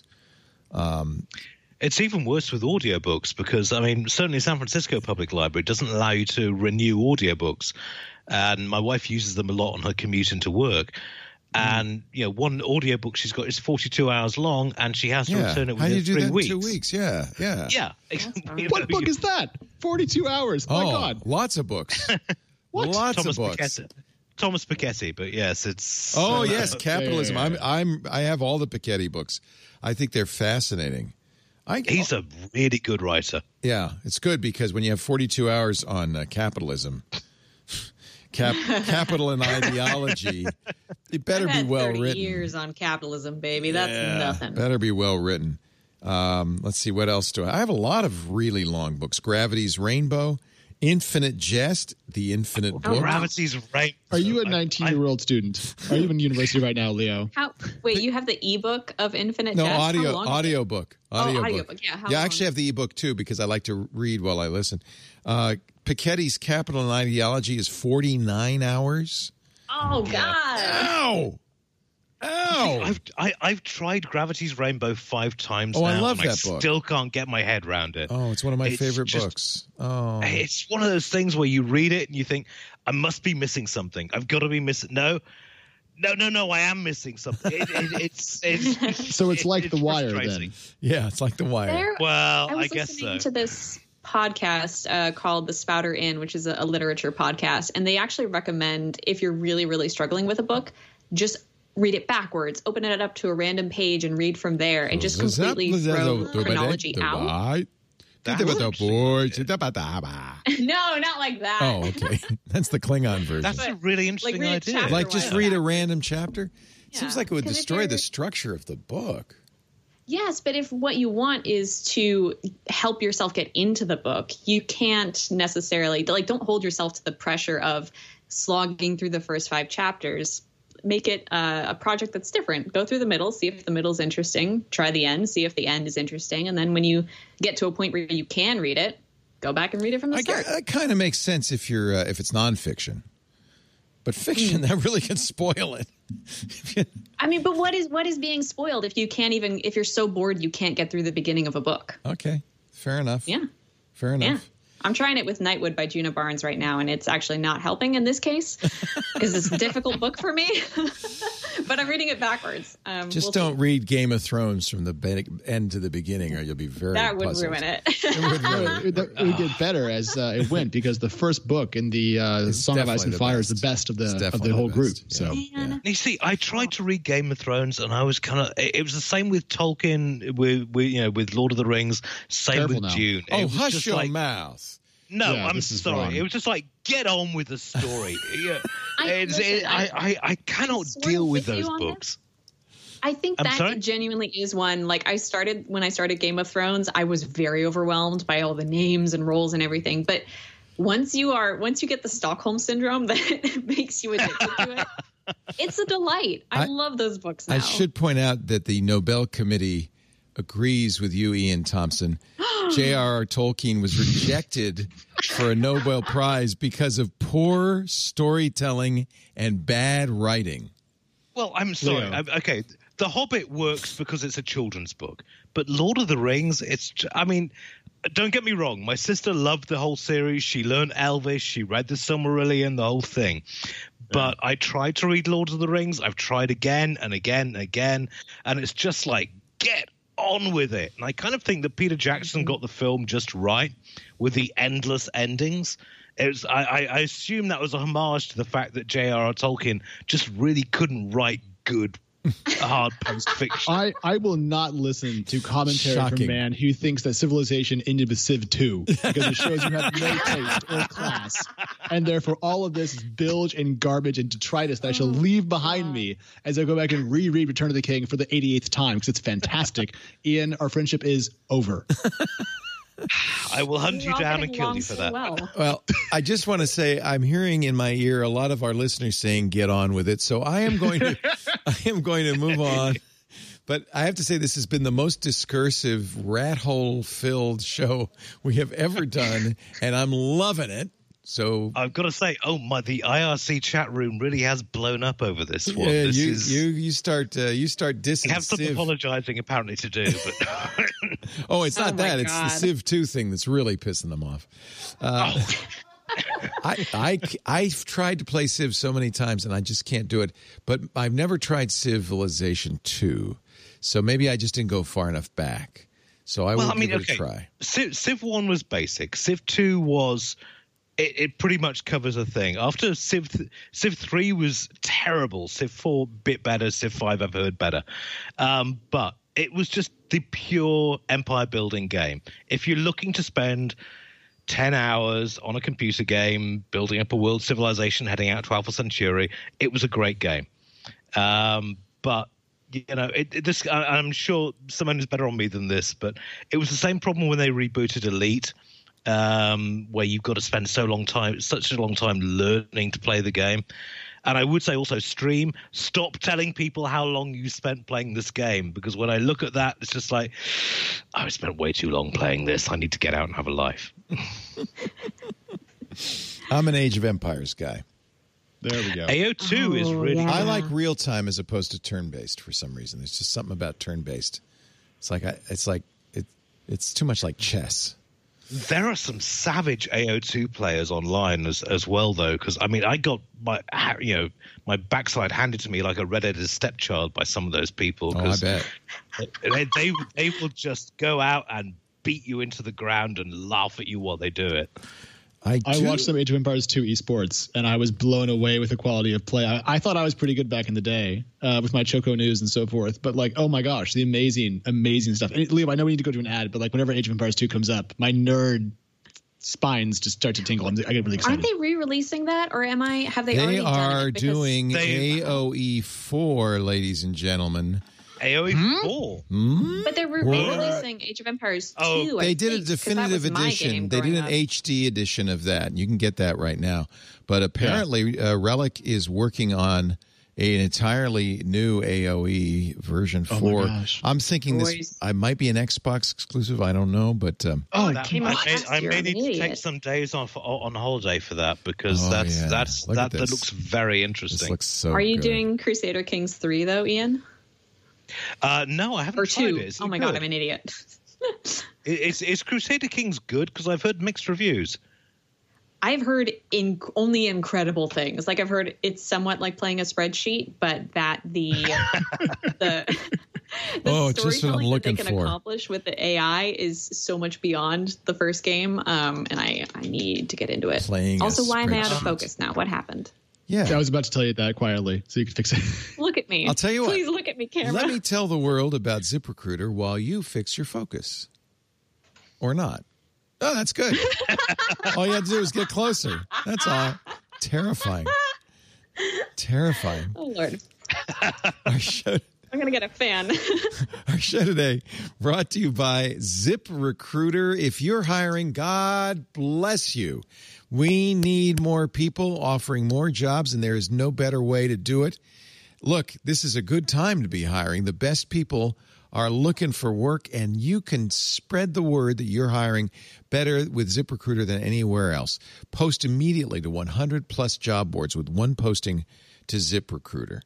And one of the amazing things that happens, it happened to us, we use ZipRecruiter all the time, is you will start getting candidates almost immediately, because what they do is they look at your listing, they scan through the resumes they've got on file, and then they invite people with the right qualifications to apply to your job. Let me tell you, that really works. ZipRecruiter is so effective. 4 out of 5 employers who post on ZipRecruiter get a quality candidate within the first day.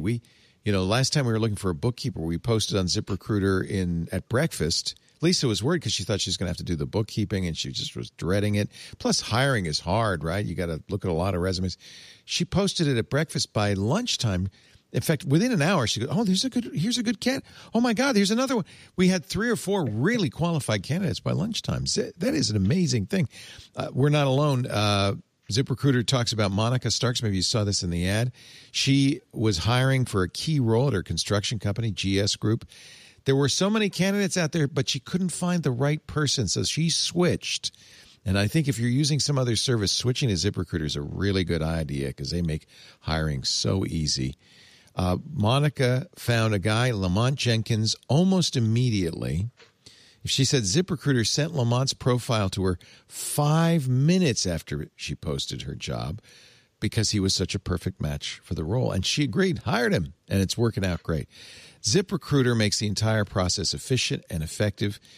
You don't get calls to your phone. You don't get emails. It all goes into ZipRecruiter's interface. They reformat the resumes so you can scan them quickly. You can write screening questions, multiple choice or true, false, even essay questions to filter out candidates that just don't fit. And then ZipRecruiter ranks them, rates them, and you can hire the right person fast. There's nothing better.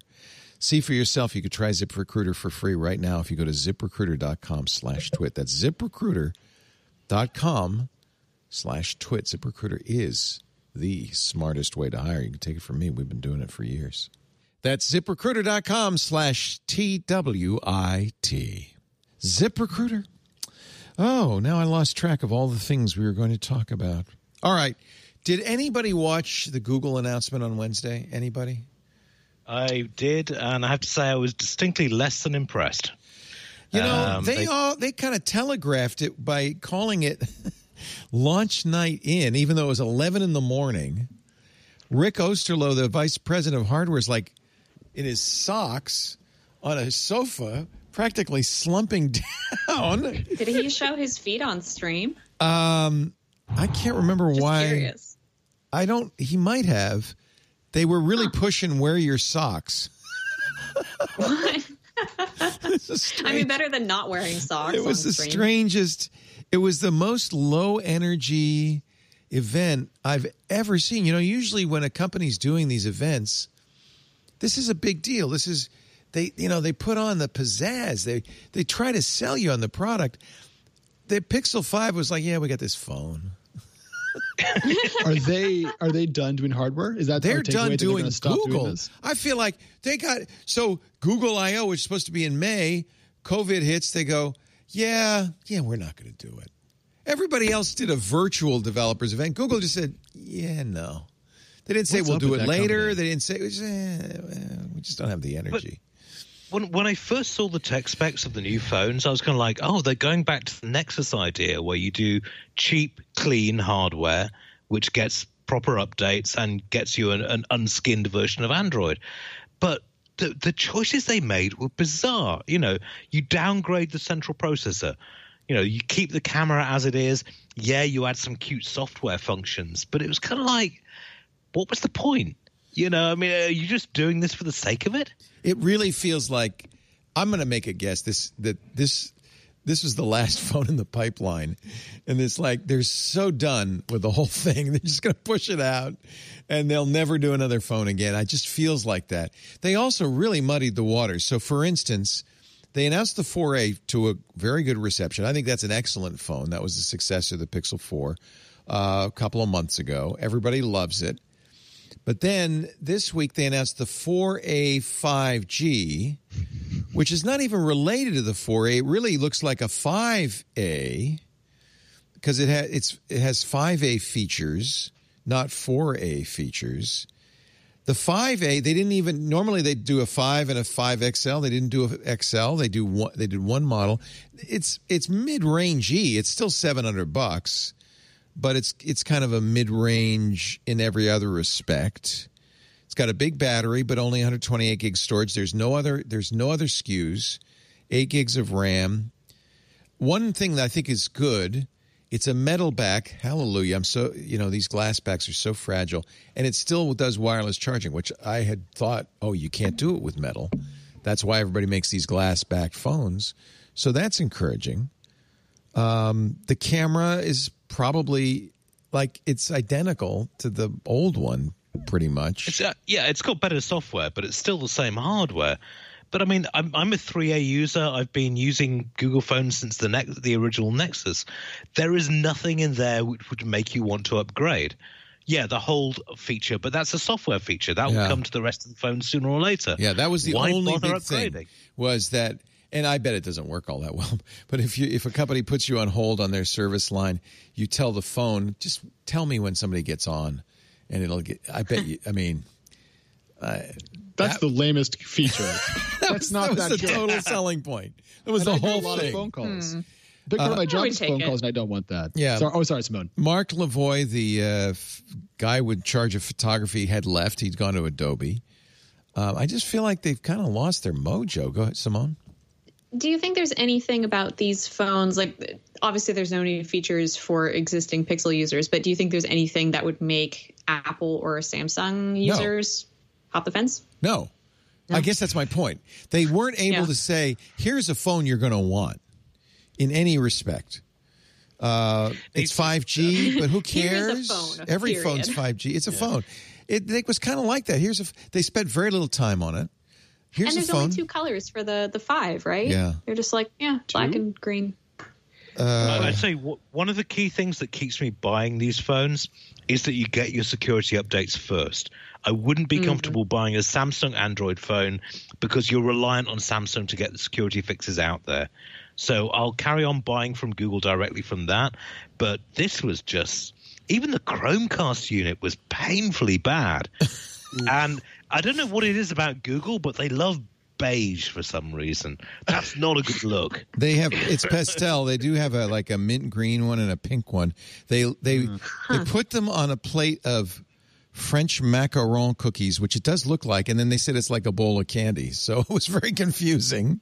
I bought one that day, and I got it the next day, by the way, and it's great. It's fine. It's another Chromecast. Remember when they first released Google TV, it was called Google TV. It came with a keyboard. Remember that? And I hated that thing. It had problems. And then they had so many problems. They said, okay, well, it's Android TV. They're all new, different. And it's been Android TV. Now they're back to Google TV. It's, you know what? It's only $49. And in fact, if you subscribe to YouTube TV, I think for 6 months it's free. So they're basically giving it away. It has a remote, which the Chromecast hasn't had ever. Leo. Yes. I feel like Google is a company that had some really great ideas and has been since making all of them worse. Is that a fair thing? Like search used to be amazingly good, and then they put all the ads on top now and like disguise them as results and added the other crap and cruft so you can't find your results. And like they made phones for a while and that was cool, and Android was cool for a while and now it's just super insecure and shit. And like I feel like everything they've done has just gotten worse. Is that because fair? they lose interest? It really is apparent they've lost interest. To me, maybe, I mean, I might just be projecting because I've lost interest. What are you seeing them being interested in, if not the phones? Like, what do you think their new area of focus is? That's the a great YouTube question. algorithm. That is the $20 billion question because, yeah, I mean, they were really, honestly, the Nexus series was a really good series of phones. It was. I loved them. Search used to be great. My father-in-law bought a smartphone because he saw me doing voice search on Android and saying, where is the nearest pub in Buxton? And he was just like, this is amazing. I need to get this. But there is nothing like that anymore. I mean, Google seems to have given up on the plot, and I don't understand why. They released a bigger speaker. Woohoo, great. Hold the front page. I mean, it's like, not even attractive. It's you ugly. know how we feel about smart speakers, Leo. Come on. Yeah. Yeah, you guys aren't going to buy it, are you? Does it help? Does it help that a stoned Mark Ronson was pitching it? That doesn't hurt, I think. Maybe. I mean, what do you now? I don't want to be judgy, except I obviously am. Oh, I do. Did you? So you watched, Ian. Did you notice Mark Ronson? Did he seem a little, I don't know, high? I wouldn't like to comment on someone's mental state. He might just be like that. Under the current circumstances, no one's operating 100%. Okay, fair. And fair. particularly when it comes to public things. But it was just snoozeworthy. Yeah. I mean, it reminded me of the old Onion article after Steve Jobs died and Tim Cook did his first keynote. And it was like, Tim Cook comes on, says, here's a phone. It does some great things. Great. Okay, next.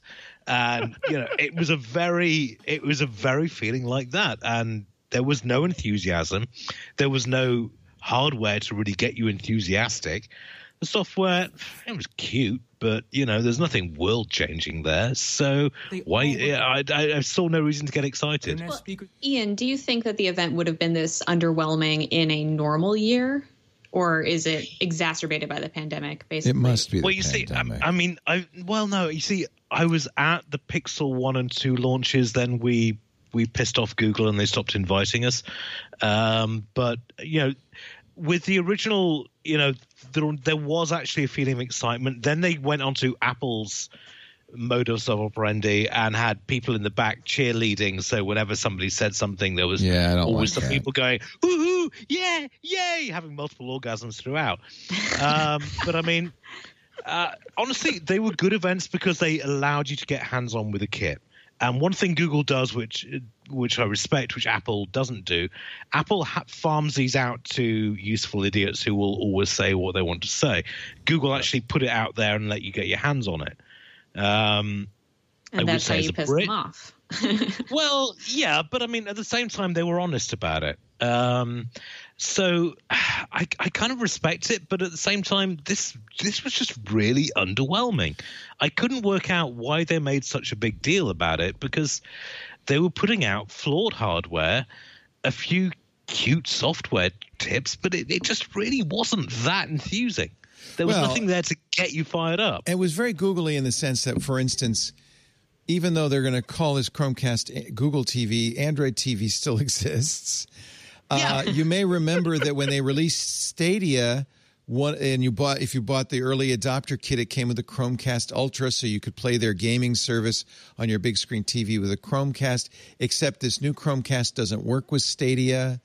It's like that was absolutely bizarre. Stadia is, this is where they can make some really big bucks in the future. They released hardware which doesn't support it. I mean, I'm curious. I mean, what everyone else thinks, because that seemed suicide. It's just strange. It's nonsensical. I have no good answer for that. But if they're really trying to make Stadia a thing, which it already is kind of not, like they're struggling to make that a thing, and not releasing it or not having Chromecast be compatible with it is just nonsensical. I don't understand it. I can only speculate, but one of the things that's always been said about Google is because they want to keep their startup energy, they have every division is somewhat autonomous. And so maybe it's that the new Chromecast division wasn't talking to the Stadia division, or they just didn't pay attention to anything else the company's doing. But I have to say, and I love Google, and I am not unlike you guys, I'm not an anti-Google person. I really Whoa. Wait a minute. Pause. I'll give Google a shout out right now. Google recently brought back Google Finance to some degree, and I want to give them points for that. I use Chrome every single day. I live inside of a Google search environment. I'm on G Suite. I critique because I use. I use their stuff day in, day out. I'd be willing to bet you're not going to rely on Google Finance because who knows how long it'll be around. Well, Yahoo Finance is part of the broader Verizon Media Group umbrella of brands, Leo. So I you have to use Yahoo. I use whatever I want. I just want to say to you, and I hope you'll relay this along to the people in charge, I have used Yahoo Finance for 20 years now. Oh, wow. And? Nothing. That's it? Hey. So, Leo, the people in power don't know that I exist. Leo. You are real and you exist. I am real and I exist and I use Yahoo Finance. But Google's starting to live up to its reputation as a company that has no attention span, that just kind of random walks its way into the future, that cancels things willy-nilly. If you're interested in investing your time and energy into a Google product, you always have to say, well, I wonder if it's worth it because will it be around next year? This is a problem, I think, for Google. Microsoft and Mixer, same thing. I can't believe they built Mixer up, got Ninja to join the platform, spent all the money, and then 6 weeks later gave up on it. How does a company do that? It's so embarrassing. And didn't tell Ninja beforehand. That was ridiculous. Gosh. He did all right. Didn't he find out for Wait the a news? minute. I mean, yeah, he's fine. How much money did they pay Ninja? Like $20 million? And then, so he leaves Twitch, he goes to Mixer, stays for a few months, Mixer goes under, he keeps the money, goes back to Twitch. Oh, and by the way, apparently it's leaked that Twitch gave him a big bonus to come back. So the guy did nothing. If only I had more hair, then I could become a YouTuber. I don't feel bad for Ninja at any point in the game. I just think it's rude and an oversight to not tell the theoretical star of your platform, like, oh, by the way, we're shutting that well, it is down. weird. I don't know. Can I swear on this? Simone de Rochefort. Oh, no. You're allowed to say merde, however. We're shutting that mare down. No. Thank you. No. Sorry. Apologies. Seriously, Simone, one thing I've learned from Twit is swear in your own language. So, I can say wanker on here. Yeah, you can. You can say wanker all you want. They can't say it in the chat room, apparently. I know something happens. Putain, putain, or the rest of it. Oh, putain. No, let's not say that. We do have French listeners, and I don't want them to have to wash my ears out with soap. They're so hairy. It will be hard. You need shampoo in there and conditioner. Yeah, conditioner for sure. 2 in 1. I don't want to be too hard. I mean, actually, I like the Chromecast. It's $49. It's a credible streaming device at a price much lower than even anything except the lowest cost Fire TV stick or. Isn't the Roku? Yeah, they have a $50 Roku. Yeah, but it doesn't do 4K HDR. Okay, that's fair. And now it doesn't do HBO Max or HBO Go. So yeah, actually, this was one thing I was very pleased because I have a Shield, an NVIDIA Shield, which is I think a great Android TV device, and I couldn't get HBO to work on it because I think just like Roku, they hadn't made a deal. Maybe Google loosened the things up with this new Chromecast because it does support HBO Max, and then I went over my Shield and it's supporting it now. So that's good news. Yeah, they must have made a deal. Anyway. Yeah, somebody in the chat room saying you could say "sacre bleu" if you wish. That's not really a good substitute for the S word, though. Holy blue. What? What? By the way, Sonos is suing Google. They started this process in January. They're suing them for infringing 5 more another patents. 5 more patents because they say, hey, we invented this this party mode, this multi-speaker audio, and you're copying us, I guess. I'd be interested to watch that. That was the thing that made Sonos, right? They were the only ones who could do this, and now everybody can do it. And if that's a question of like leveraging Sonos's patents without paying them, then I don't blame Sonos because it's frankly nobody's going to ever buy another Sonos speaker again. Why would you? Yeah. You know what I'm saying? Because they don't come with Google Home built in, so they're not going to spy on me. Actually, they do. That's actually a reason. It does? But you have to turn it on. Yeah, you if you get a Sonos One, you can have Alexa Echo or Google on it. But you don't have to, and you can turn it off. So, yeah. That's a feature right there that I'd pay for. I mean, my wife wants to get Sonos for that reason because it doesn't have the evil little robots inside listening to you. Yeah, no, I've got the same problem. I want to buy a home security system, but I'm not going to go with Ring because I don't like their corporate policies. So where do I go? Good man. I end up trading my Ring in for Google for a Nest Hello doorbell. Frying pan, fire. Yeah, I don't know anything. There are no good choices. I think that's kind of the underlying message of this episode of Twit. Yeah. Well, now I replaced my all my home networking. I took everything out and put enterprise grade Ubiquiti in there, and they support cameras. So, and it would record locally instead. You know, I could put a little hard drive in the router and it would record locally instead of sending it to the cloud. So, maybe I'll do that. I don't know. It seems like a lot of trouble. They even have a doorbell and and all that stuff. Our show today brought to you by Mint Mobile. Where's my iPhone SE? I am such a fan of Mint Mobile, and perhaps you've seen Ryan Reynolds talking up the Mint Mobile. It's pretty cool when you got Deadpool doing your ads. That's all I can say. Mint Mobile is the MVNO. These are, MVNOs like Mint Mobile, they resell the expensive cell carriers plans for a lot less. They're reselling T-Mobile. So if T-Mobile works well in your neck of the woods, Mint Mobile will work exactly the same. But a lot less, yes. I mean, I cut my T-Mobile bill by 2/3 by going to Mint Mobile. They just introduced their unlimited data plan.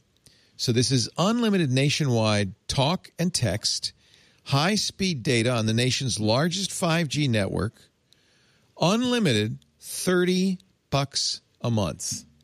$30 a month, the whole thing. Add an iPhone, that's another $15. For $45, for half what I'm paying T-Mobile, I get a phone and unlimited. It's amazing. Now, I actually went for the 12 gigabyte a month plan. That's $25 a month. But next, when that, I bought a year ahead of time. When that runs out, I'm going unlimited. That's just awesome. What's awful is the price I pay Verizon because my wife and family on Verizon, AT&T because my second family's on AT&T, and T-Mobile because I'm on T-Mobile. And my mom's on Sprint, so pretty much I pay so much through the nose to all these guys. I'm moving them all to Mint Mobile. Consider yourself warmed. $30 a month. Mint Mobile doesn't have the stores, so by going online only, eliminating the traditional cost of retail, they can save a lot. You can bring your own phone. They will send the SIM to your door. They don't charge you for the SIM. Keep your same phone number, all your contacts, or buy a phone from them. And you'll see the iPhone SE is a great price. And I think it's a great phone, too. I think it's a great choice. If you're looking for a plan for family members, Mint Mobile's awesome. And if you're not 100% satisfied, of course, Mint Mobile has you covered with their 7-day money-back guarantee. Time to break up with Big Wireless. Those guys, they don't love you back. Mint Mobile, the little green fox, he loves you. Switch to Mint Mobile's premium unlimited data plan for $30 a month. And they'll send you the plan for free, or you can get a phone from them. Go to mintmobile.com/twit. This is the best deal in mobile. It's amazing. mintmobile.com/twit. Cut your unlimited wireless bill to $30 a month. I don't know why you'd go with anybody else. mintmobile.com/twit, and it's minty fresh and tasty. So what do you make of Facebook's announced plan? I have a feeling. This is my thinking is we got an election November 3rd. There'll be a transition period January 20th there's a chance, at this point, a pretty good chance, we'll have a new administration, maybe administration that won't be as easy on antitrust regulations, an FCC that might not be as amenable, and maybe even a Congress that's a little less worried about things. And I feel like you're going to see companies go, if we're going to do this, it's now or never. So Facebook, which has been under a modicum of inspection by Congress, but mostly by Democrats, they seem to, the Republicans in the president seem pretty happy with Facebook. They've decided to make one account for everything. Facebook Messenger, WhatsApp, Instagram, and Facebook. They're going to basically merge or interoperate the apps. There'll be a single login. I feel like this is the kind of thing that might have raised some scrutiny in the past. I feel like they're doing it now. And now, Alex, you follow finance. They're doing it now because they figure it's now or never. Does that seem sensible? I think it's defensive because if the accounts were all separated, your Instagram account was different than your WhatsApp account, which is different than your Facebook account, Congress could say, look, just cleave here. Diverse. You can keep two pieces. Divest. Exactly. Yeah. But now Facebook can say, guys, gosh, we'd love to. We'd absolutely, what a great idea. You had too bad now. It's all one account. You can't just cut off one piece. It's like cutting off your arm. It's part of your body. Good point. So now they're going to be better armored against a questing Democratic administration and maybe a Democratic Senate. And it's a smart move by Facebook if you believe in their model and Zuckerberg's leadership. If you're critical of those things, it's not particularly good news. Remember that it was about a year ago, Zuck posted that blog post where he said, we're going to make Facebook private. We're going to encrypt all the messages. This would also be a step forward in that direction, right? And maybe for that reason, a good thing. Yes? I think, generally speaking, I'm in favor of any company's move to more encrypted communications and a more private system. I think the issues that we've seen with Facebook's move in that direction is that now it's pretty hard to moderate private groups. That's where we see a lot of coronavirus misinformation, voting misinformation, and so forth.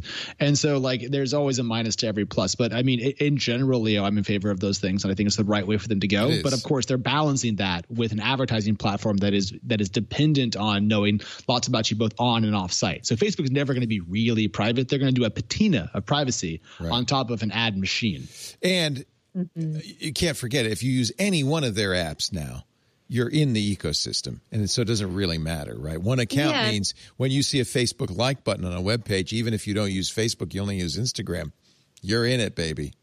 Go ahead, Simone. And what they're talking about, like being able to cross-post from Instagram to Facebook to WhatsApp simultaneously, that seems to me like a way that misinformation could spread even faster, theoretically. But I guess it means they'll get me back on Messenger. So, are you on Facebook? I am on Facebook. I deleted the Messenger app, but I'm also on WhatsApp and Instagram. So I don't know what I'm doing. Don't delete anything. You're crazy. Doesn't matter. Use it all. Get it back. If I'm not on Facebook, I'm not on any of them. But if I installed Messenger, it would open the floodgates. Everything would come back. It'd be over for you. It'd be over. Yeah. The thing is, Facebook Messenger has the best stickers. Signal does not have good stickers. WhatsApp has some of the Facebook Messenger stickers, but not all of them. Messenger is where the good stickers are. And good filters and good, all that stuff is good on Messenger, isn't it? Yeah. But they are evil. So. It could be a little bunny rabbit. Sorry, but when you look on your phone, if you download the Facebook app and the Messenger app, that's a gig of data that you've just stuck onto your phone. And I don't trust it. I don't have an Instagram account. I don't use WhatsApp. I don't, it's just, why the hell give them that information? Yeah. I will quite happily use Facebook on the browser.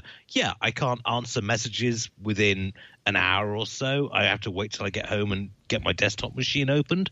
But why the hell give them the data? They've shown themselves to be absolutely unreliable with dealing with it. So just deny it to them. Yes. Do as I say, not as I do. I am on Instagram, but don't be on it. Don't be like me. And people are saying in the chat room, well, Leo, you just said you gave everything to Google, so you might as well give it to Facebook. No, I think Zuckerberg's Satan. Well, you're making the exact argument that the opposite of what you were saying earlier. Well, I'm going to give my data to a nice guy like Sundar Pichai, but doesn't mean I should give it to Satan. Well, Oh. I mean, Simone, to be clear, like you're boycotting Amazon, but you're supporting Facebook. Like, I think we all end up failing the ethical consumer test. I think to your earlier point, we're all being hypocritical. But no.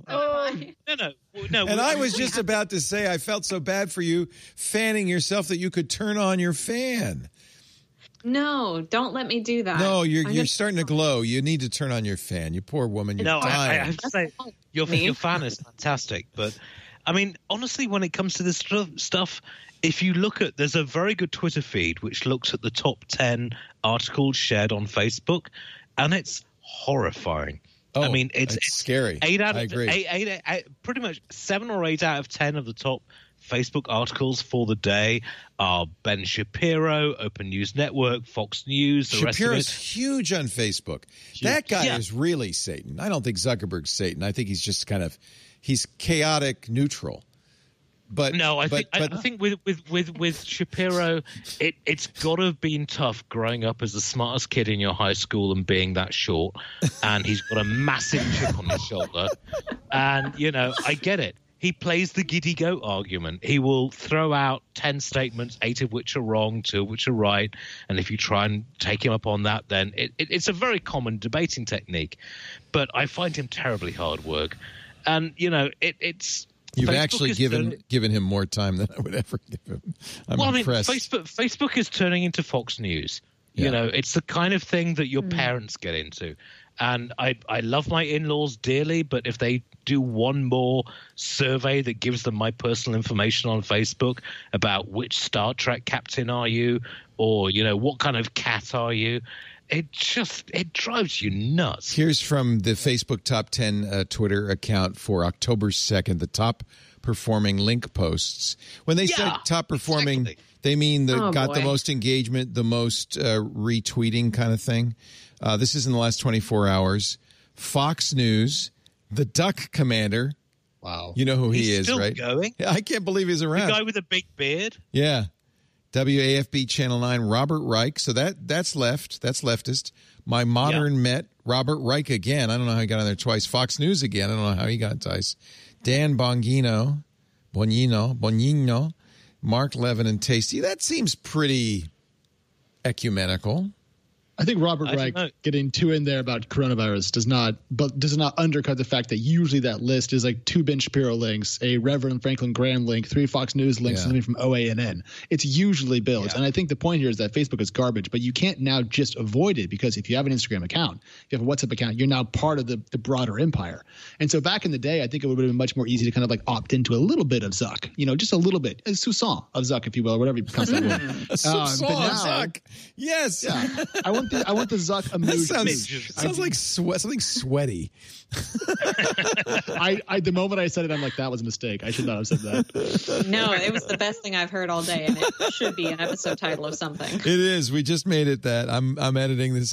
I'm taking weirdos and wankers out, and it's now a soupçon of Zuck. But I'm going to have to teach the editors how to do a cedilla on the C there. I don't know how we're going to do that, but we'll figure it out. And you just sort of want the secret spreadsheet that we all use to plan the show. So right. Sorry. Yeah, I did. I showed it. We have no secrets here. Our communist masters will punish you for this. It is on Google Sheets. Oh, hey, Boris, do we have access to Google Sheets? Oh, yes, of course, Natasha. We can get in there anytime. So what? So what? I'm trying to remember the name of the Bond villain where they had they had a really bad Bond girl. Lottie Lenya with a knife in her shoe. That was from Russia with Love. Oh, she was great. Oh, man. I still have dreams about Lottie Lenya with a knife in her shoe. They're kind of dangerous sexy. ground. All of a sudden, we're okay, moving onward. Anyway, that's where he's going with this. I see. Sorry. Okay. Hey, TikTok. So last week, we were sitting here during the show. I tried to make the show as long as possible because we were waiting for the judge to rule on whether he was going to save TikTok or not. The minute I end the show, he rules. And he says, you can't block TikTok. What are you, nuts? Well, he didn't say it exactly like that, but TikTok got a reprieve. Now I think the president has other fish to fry. I bet you it's over. But aren't they actually getting banned on November 12th anyway, regardless of... No, the judge, the judge said no. Nope. I thought it was the really? ban from that weekend that had been stayed, but they were still being made dysfunctional on the 12th. I might be wrong. I don't know. Well, it is a temporary ban in the sense that there has to be a trial, I think. Oh, no, you're right. You nailed it. The app is still scheduled to become non-functional, but this must be through some sort of other hijinks. This whole thing is a marriage show, if you will. It is a marriage show. It's a soupçon of merde. Judge Nichols apparently did not, quote, at this time, block additional restrictions by the Department of Commerce that would be set to take effect at November 12th. I presume those are the easiest thing for the government to do is just say you can't have any financial transactions with Americans, which would immediately shut them down because they can't pay for their AWS, they can't pay for anything. Surely you mean their Oracle cloud bill. Have they moved over to Oracle yet? I don't know. It's part of the deal. So the issue with the TikTok story, as far as I can tell, if you read through the TikTok of the TikTok story, it's that there's so many little twists and turns in what's going to happen. But as far as we can tell, and I'll take a shot at summarizing this, Oracle's going to buy a chunk of a kind of globalized entity that will withhold TikTok. TikTok's code will become available for Oracle to look through.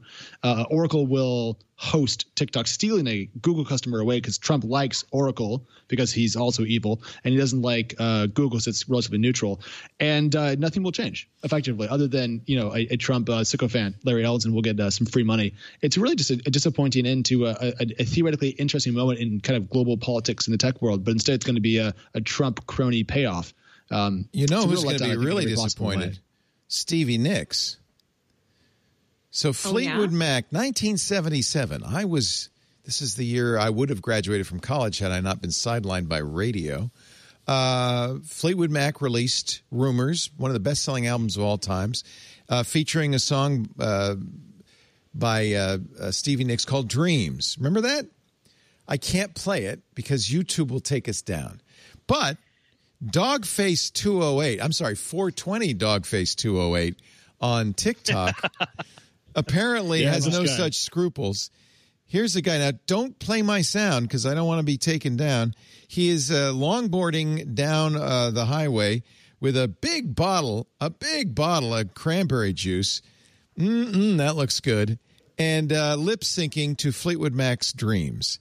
This is, by the way, does he have a feather tattoo on the side of his head?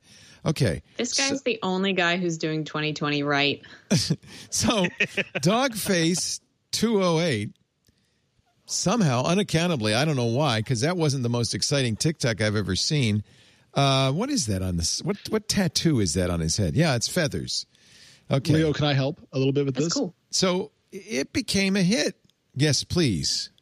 So he's done other stuff. So one of the things that I've learned about TikToks that my friends send me because they're cool and I'm not is that you'll often be sent a TikTok from someone about which people already know. So there's kind of an in-joke or a meta theme to it. And so this guy, if I'm having my TikTokers correct, has a library of stuff that he's done. So we're seeing. So he has millions of followers, of followers probably. But for whatever reason, all of a sudden, Dreams, this 43-year-old song by Fleetwood Mac is soaring to the top of the charts. Number 39 is in the top 40 on Rolling Stone's charts of streaming songs. Suddenly, people everywhere are downloading it. I'm just imagining myself a bunch of 12-year-olds who never heard this song in their life going, oh, I like the bass line, and playing it on Spotify. This is power of TikTok. I mean, okay, fair enough. First off, Fleetwood Mac did some damn good tunes. And suddenly it's a great song. If you'd never heard it, I don't blame you. You should listen to it. You never want to be in a car with me when Chain is playing because it's foot to the floor, round the corner. This is the ultimate Formula One track. And my wife would nearly kill me if she's in the car. And I was driving on that.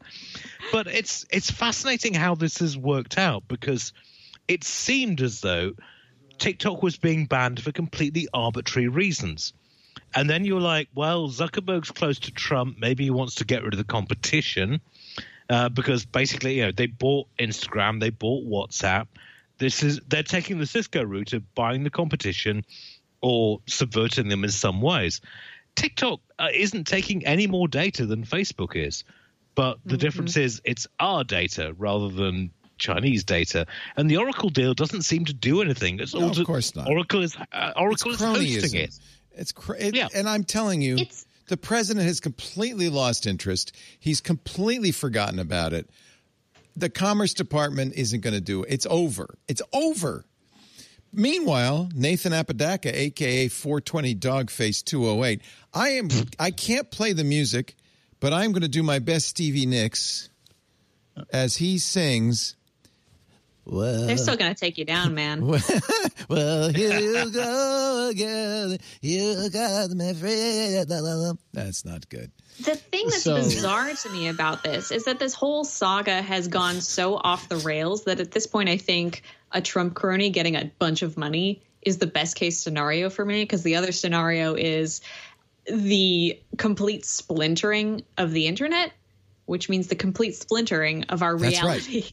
No, you don't want a Chinese internet, a U.S. internet, a U.K. internet. You don't want that. That's the whole point of the internet is everything flows freely.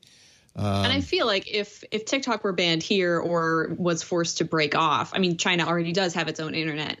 I think it would be completely reasonable for European countries to look at our, American-owned social media and be like, now wait a minute. These platforms actually, like Facebook actually was shown to be used by meddling foreign agents in our last election. Maybe we should do something about those. And someone should do something about those. But it does contribute to the complete splintering of the main way that we communicate now, which scares me a lot. So that's a really good point, Simone. But I think that the thing we lost that we could have really had the moment about is algorithms and how they work. Like, for example, people said that TikTok, because its algorithm was in China, could be used to influence voters in America. True. Now, was it happening? I don't think so. But it could happen. But one thing we should do is turn that lens around to its stuff from home. We don't know how the newsfeed works. We probably should. There probably should be more clarity around how these major social algorithms work so we can better understand how we're being manipulated is a strong word, but influenced, say, by these major companies. Did you watch the Netflix 100%. Social Dilemma? Has anybody watched that? My mom says I should, but I haven't. No, yet. don't. Your mom's wrong. I tried to watch it. It's awful. It's complete propaganda. And, obviously I'm not a Facebook fan, but it's completely slanted. It's one of those, they have these fake montages of like a family the kid is just, can't raise his eyes away from the phone because he's always on Facebook. It's reefer madness for the 21st century. Do you remember that movie? Any of you old enough to remember that? Yes. No, it's hilarious. But it's a anti-marijuana movie from the 40s, I think. And all the horrible things that'll happen to you if you smoke the happy weed. This is that. This is that. This is, No, it's the devil's cabbage for a new generation. But I mean, I do worry that the people's interactions online are being so directed, and from an algorithmic perspective, it makes great sense. People like this, therefore we should promote this. But if you think back to, I'm being an old fart here, but I mean, when I grew up in the UK in the 1970s, we had 3 television channels, about 8 national newspapers, and about 4 radio channels. And now I do what, and compared to 100 years ago where you just had a few newspapers and that was it, the amount of information that people are having to deal with right now is really, really disturbing. When you look at psychologically how people deal with this, they just basically turn it off and you go with tribal bases. So we're facing a very interesting sort of crux point of civilization in terms of how we deal with information overload. And we haven't had to deal with this before. It's going to be very interesting and possibly very horrifying in terms of how we deal with it. Well, we're not. I mean, look at QAnon. Yeah, we're not. Oh, sorry, No, it's okay. I was just going to say, I think Trump being diagnosed with COVID is a perfect example of that happening, because even I found myself just kind of compulsively checking the news, even though I know it's been an hour. Nothing's happened in the last hour. I don't need to be constantly checking, but the fact that I can, I think just encourages bad habits. And it's when you say the news, you mean Twitter. Actually, I mean NPR.org. But go on. Oh, don't lie. Artisanal Twitter. Free range NPR represent, definitely. Oh, all right. If you say so. It's funny. I wake up in the morning, first thing in the morning, check Twitter. Who else is sick? So we're going to take a little break, come back with the final segment, but I do want to play. We had a wonderful week. Can you turn my audio on? We had a wonderful week this week on Twitter, on Twit. We're not Twitter. But we had a wonderful week, and I have a little movie that shows a little bit of what happened this week on Twit.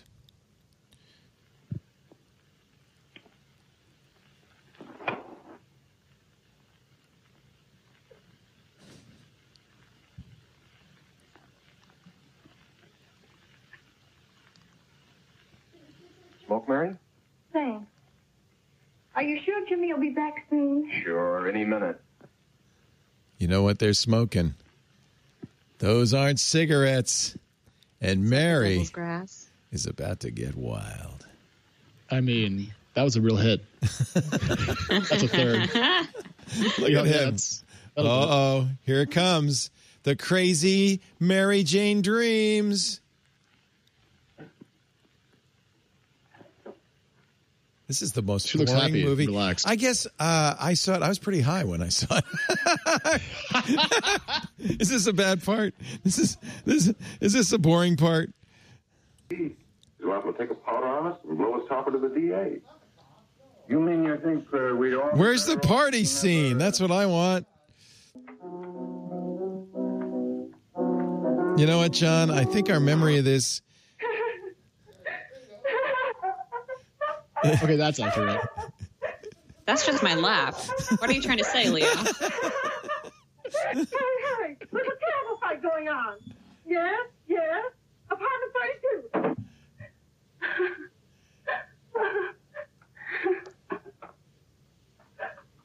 That's me when we're done with social distancing and I can touch people again. I can touch a person.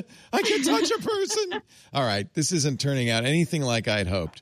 I guess literally I was so high when I saw this first time it seemed more amusing. Why do they have guns? Because they're marijuana users and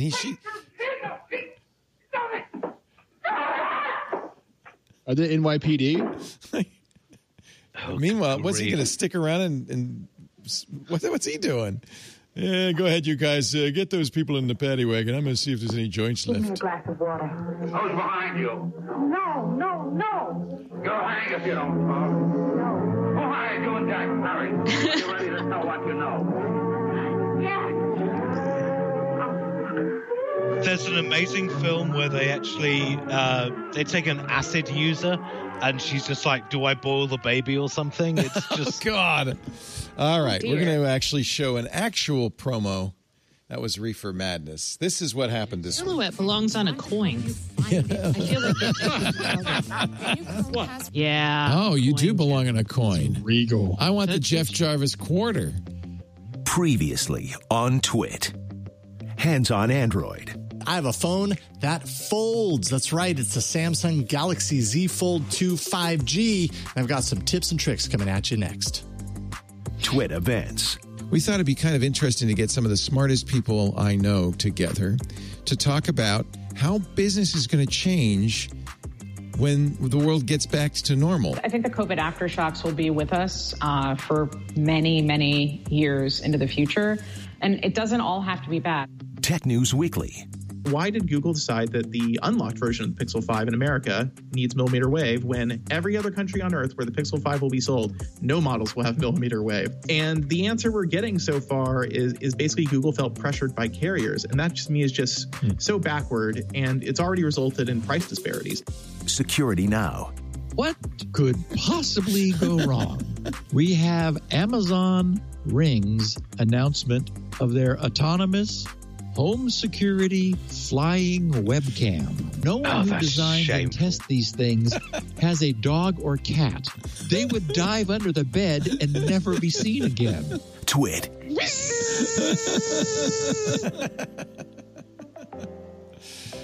Oh, what a week it was. I'm sorry. I grew up with cats and Labradors. That flying drone is toast. The second it lands on its recharge station. Oh yeah. Lisa wants to buy one at $250 just so we can give it to the cats to eat. We're going to dress it up like a bird. It's going to be so much fun. Oh my God. Our show today brought to you by Barracuda. Every time I do these ads, I want that heart. Ding, ding, ding, ding, ding, ding, ding, ding. Barracuda. Actually, Barracuda is really well known as the provider of cloud-enabled enterprise-grade security solutions for every part of your network. Email, data, applications, and, of course, the network itself. Now, I want to tell you a little bit about Barracuda's total email protection, because we know 91% of all cyber attacks start with an email. I don't know if you read that great article, I think it was in The Atlantic, about the Norsk Hydro ransomware exploit. This happened last year. Wasn't that well written? This is one of the biggest aluminum makers in the world. How did this entire company get shut down? It cost them $60 million. They got shut down because of an email. An Italian customer sent an email to a Norsk Hydro employee with an innocent attachment, except it was intercepted and a malicious attachment was substituted.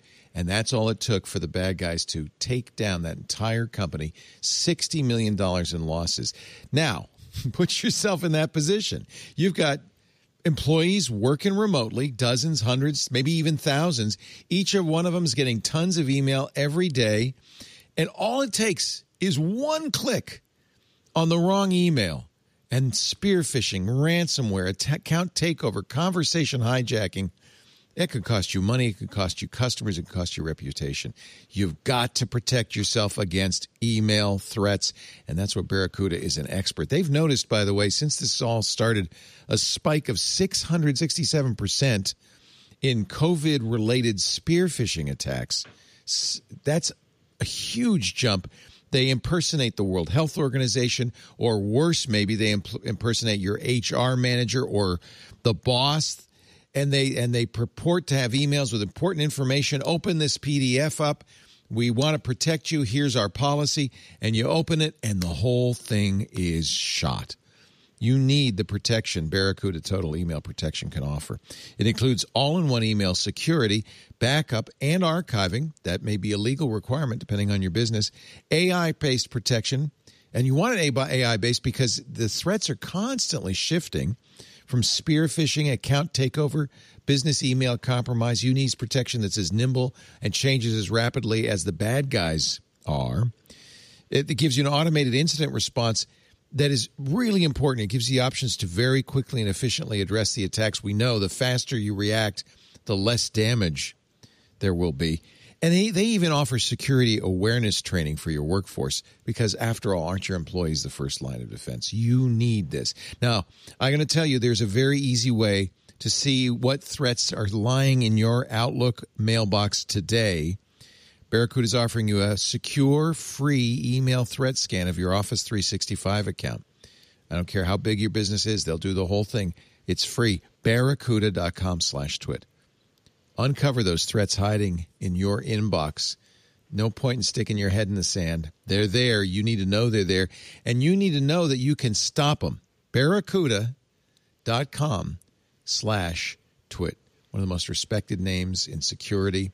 And they're here to help with your email. Barracuda.com/twit. Barracuda, your journey secured. Treasury, speaking of ransomware, Treasury Department is now warning people, this is an advisory from the Office of Foreign Assets Control.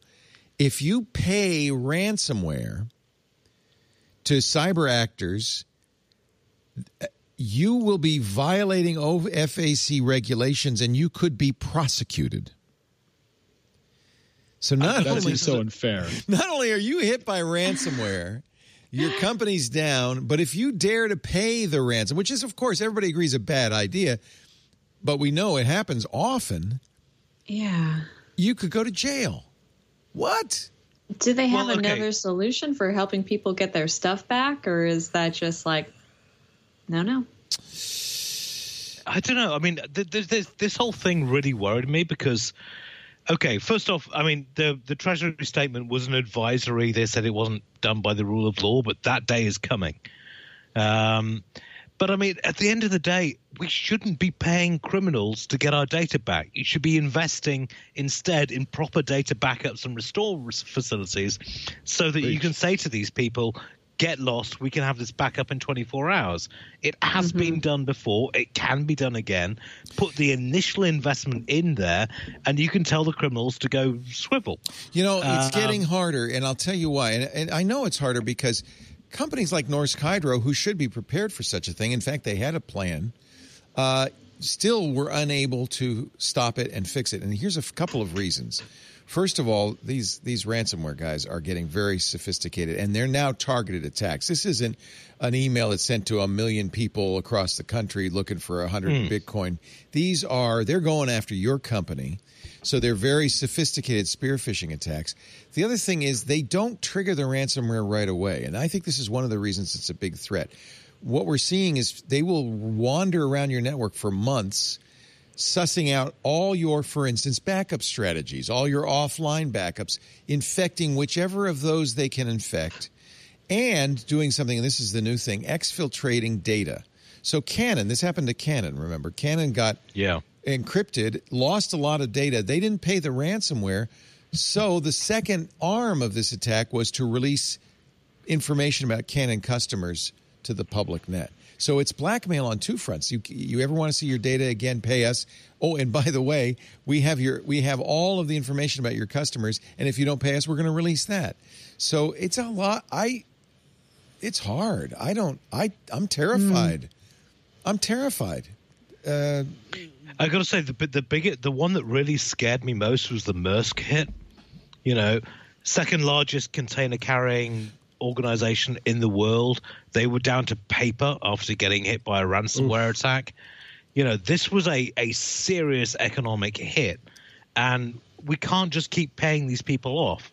We need to build systems which can, you know, bounce them off like a wren off a screen door. You know, I mean, it's just a question of getting the infrastructure in there and the backup systems in there. And I get they're getting smarter. They are going to go in and try and, you know, deal with all this stuff. But we've dealt with this with viruses. We've dealt with this in other areas. This has to be dealt with because otherwise we're just paying criminals. Well, worse than that, people are dying. So a German hospital reported that after a ransomware attack, a patient died because of lack of care. This week, the Universal Health Services was attacked. This is one of the largest healthcare operations in the world. They care for 3.5 million patients every year, 400 facilities in the U.S. and the U.K. They were down just as the same thing. They were down to using paper. Their X-ray machines were offline. They couldn't use them. Oh, my God. They had to, and this is the sad part of it. They had to redirect ambulances to other hospitals. They reported that 4 patients died because of that redirection. So this is now costing lives. This is now very, very serious. I completely agree with you, Ian. I just think it's almost impossible to stop. Yeah, I completely agree with Ian, but I also think it becomes an arm race just like it is with any other hack where they're going to keep getting better. White hats are going to keep building stronger systems, but they're going to kind of move in tandem. And by the way, speaking of Satan, what kind of evil person attacks a hospital network during a pandemic? That is a monster. That is somebody who values Bitcoin more than human life.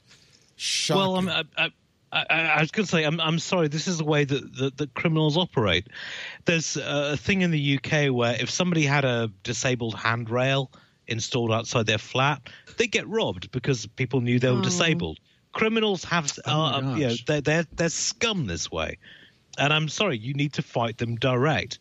And what worries me about the ransomware thing is insurance companies are encouraging companies to pay off the ransomware because it's a cheaper solution than actually rebuilding from scratch. So you're encouraging crime by the insurance industry. So I think, honestly, it's time for people to say, if you are legally liable if you don't have the ability to recover from this stuff, because this is just going to grow and grow and grow otherwise. We need to cut this off right now. Yeah, I think there's definitely stronger, nothing wrong with making it harder for them. I think make it harder for the criminals to get in, but also stiffer civil penalties. Like when the Equifax hack happened, I thought the company should be put out of business. They arrogated themselves the right to collect all of my information, which I didn't really like, to be clear. And then they lost it all in a very embarrassing manner. And they were given a slap on the wrist. No, that should be a shut down offense. And I think if we had that level of civil penalty in place for companies that are bad at cybersecurity, yet demand the right to have lots of our data, then we would see real reform. Then we would see more money going into cybersecurity, more into offense and defense. But we just don't see it because they know that if they get hacked, what are the people going to do about it? Maybe they'll lose some customers, but it's not the end of the world. That's damn right. Equifax actually made a profit out of that hack because they put third-party, security checking services, which they happen to own, as part of the deal. Their share price went up after they did a deal with the DOJ. There is no penalty on this, so you should really penalize companies for bad security. But it ain't happening at the moment. I don't want to get political, but meanwhile, H-1B visas have been basically cut off by the White House. New restrictive rules greatly reduce the number of foreign workers. This was opposed by Apple, Microsoft, Facebook, Intel, PayPal, and Twitter, among dozens of others, because these tech giants often bring in highly trained security personnel and others. These are the highest skilled, in many cases, tech workers. So in a way, you're saying, and by the way, let's not let any of those people from foreign countries come in and help us with this problem. There is a workforce grant program. They're going to give up to 30 grants to train U.S. citizens for middle to high-skilled H-1B occupations, which is a great idea. $150 million is going to be allocated to this. It's going to be years before they can replace these workers that we're losing. And it's honestly an anti-immigrant thing. These H-1B visas have been around for a long time. They're not taking jobs. You know what? If you think they are, then great. Give these grants, get Americans trained to take the jobs. But don't yet cut off the H-1B visa, because it may be that's exactly the wrong thing to do at this time. I mean, I've got to say, I was with Trump on the H-1B thing, and this is not as a thing I would say in pretty much any other area of policy, but if you look at the H-1B applications from 2010 to about 2015, 80% of those weren't for the really high-class computer technicians. They were for basic admin skills. And they were being used by outsourcing firms to basically that's wrong. I agree with you. Get people in, and that was fundamentally wrong. Yeah. But at the current situation, we've got no one is wanting. They've had to redo the H-1B auction a second time because no one wants to come to America. It's over, yeah. So even if you didn't cut it off, nobody's applying. I wonder why. Well, I mean, the problem is tech firms use this to keep salaries low. Because if you've got an H-1B worker who knows that if you fire him, he's got to get him and his family out of the country in 30 days. That's right. That's a very big incentive to abuse workers. Yep. Now, I'm all for getting the best talent into the U.S. using the H-1B system, but it was abused for many years. This isn't a solution, though. No. Yeah. I have friends that are on H-1B visas who are in the upper echelon tech jobs working for big four American tech companies paying loads of American taxes and not suffering from what you're accurately describing. So if we could find a way to cleave off the abuse, I'd be in favor of it. But fundamentally, I'm going to be more opposed to anti-immigrant policies than I'm going to be worried about wage issues inside of tech. Yeah, can I pick a poison, I suppose? There's no perfect way out of it, I don't think, Ian. No, that's fair enough. If you're in Ireland, you should know that the bread that Subway uses to make their sandwich actually. Oh, God, this was terrible. It's not legally defined as bread. I think this is pretty funny. The Irish court said there's too much sugar in it. Oh, wow. It's okay. Cake. It is cake. It's not bread. So it can't be categorized as a staple food. Staple foods in Ireland are not taxed. Subway bread is, in fact, taxed because it has a sugar content of 10% of the weight of the flour in the dough, highly exceeding the 2%. What are they doing with that bread? Why is it's so tasty, though. I'm willing to bet that McDonald's hamburgers have their fair share of sugar in them as well. Oh, yeah. No, I mean, as a Brit, this has been something which, okay, bread, it's your daily staple. But it's just horrifying the amount of sugar you put into bread. It's cake. You're right. I mean, there is a bread in our local supermarket. There's a bread that advertises only 1 gram of sugar per slice. What? Seriously? Per slice? I mean, yeah. Now, I make my own bread. I put, at maximum, a teaspoon of honey in there. But the amount of sugar in American bread is horrifying. I buy diabetic sliced loaves simply to avoid it and make my own now. When I make my bread, it's got flour, water, salt, and starter. I don't put sugar in it. Yeah. Do you know how hard it is to buy very delicious, yogurt without sugar? Yeah. Oh, yeah. Everything in America has so much sugar in it. Like, just trying to find things that have no added sugar is like a grocery store sleuthing experiment. And I've been trying to see my abs. So I've been working on cutting out some sugar in my diet. Sugar's poison. Yeah, but it's a cheap additive, and it's a preservative, and it really adds to the mouthfeel of every delicious treat. Well, yeah, but I mean, at the same time, it's just ruinously unhealthy. Oh, it's terrible. I mean, my waistline has gone through the roof, but the amount of sugar in pretty much everything over here is terrible. Happy So news. you would be pro something like this happening in the U.S. Yes. as in Ireland. Subway, take the sugar out. Well, the scary thing about Subway is their chicken is they sued a Canadian broadcast company journalists who analyzed their chicken and found that it was 42.8, I think, % chicken. It was under 50%. The rest is corn. I guarantee you. I guarantee you. The rest is emulsifier and fillers and the rest of it. Yeah. And they actually sued these journalists and lost. You know, the idea is you could put out chicken that is less than 50% actual meat. You'd sue against them and lose. Yeah, you've lost the argument.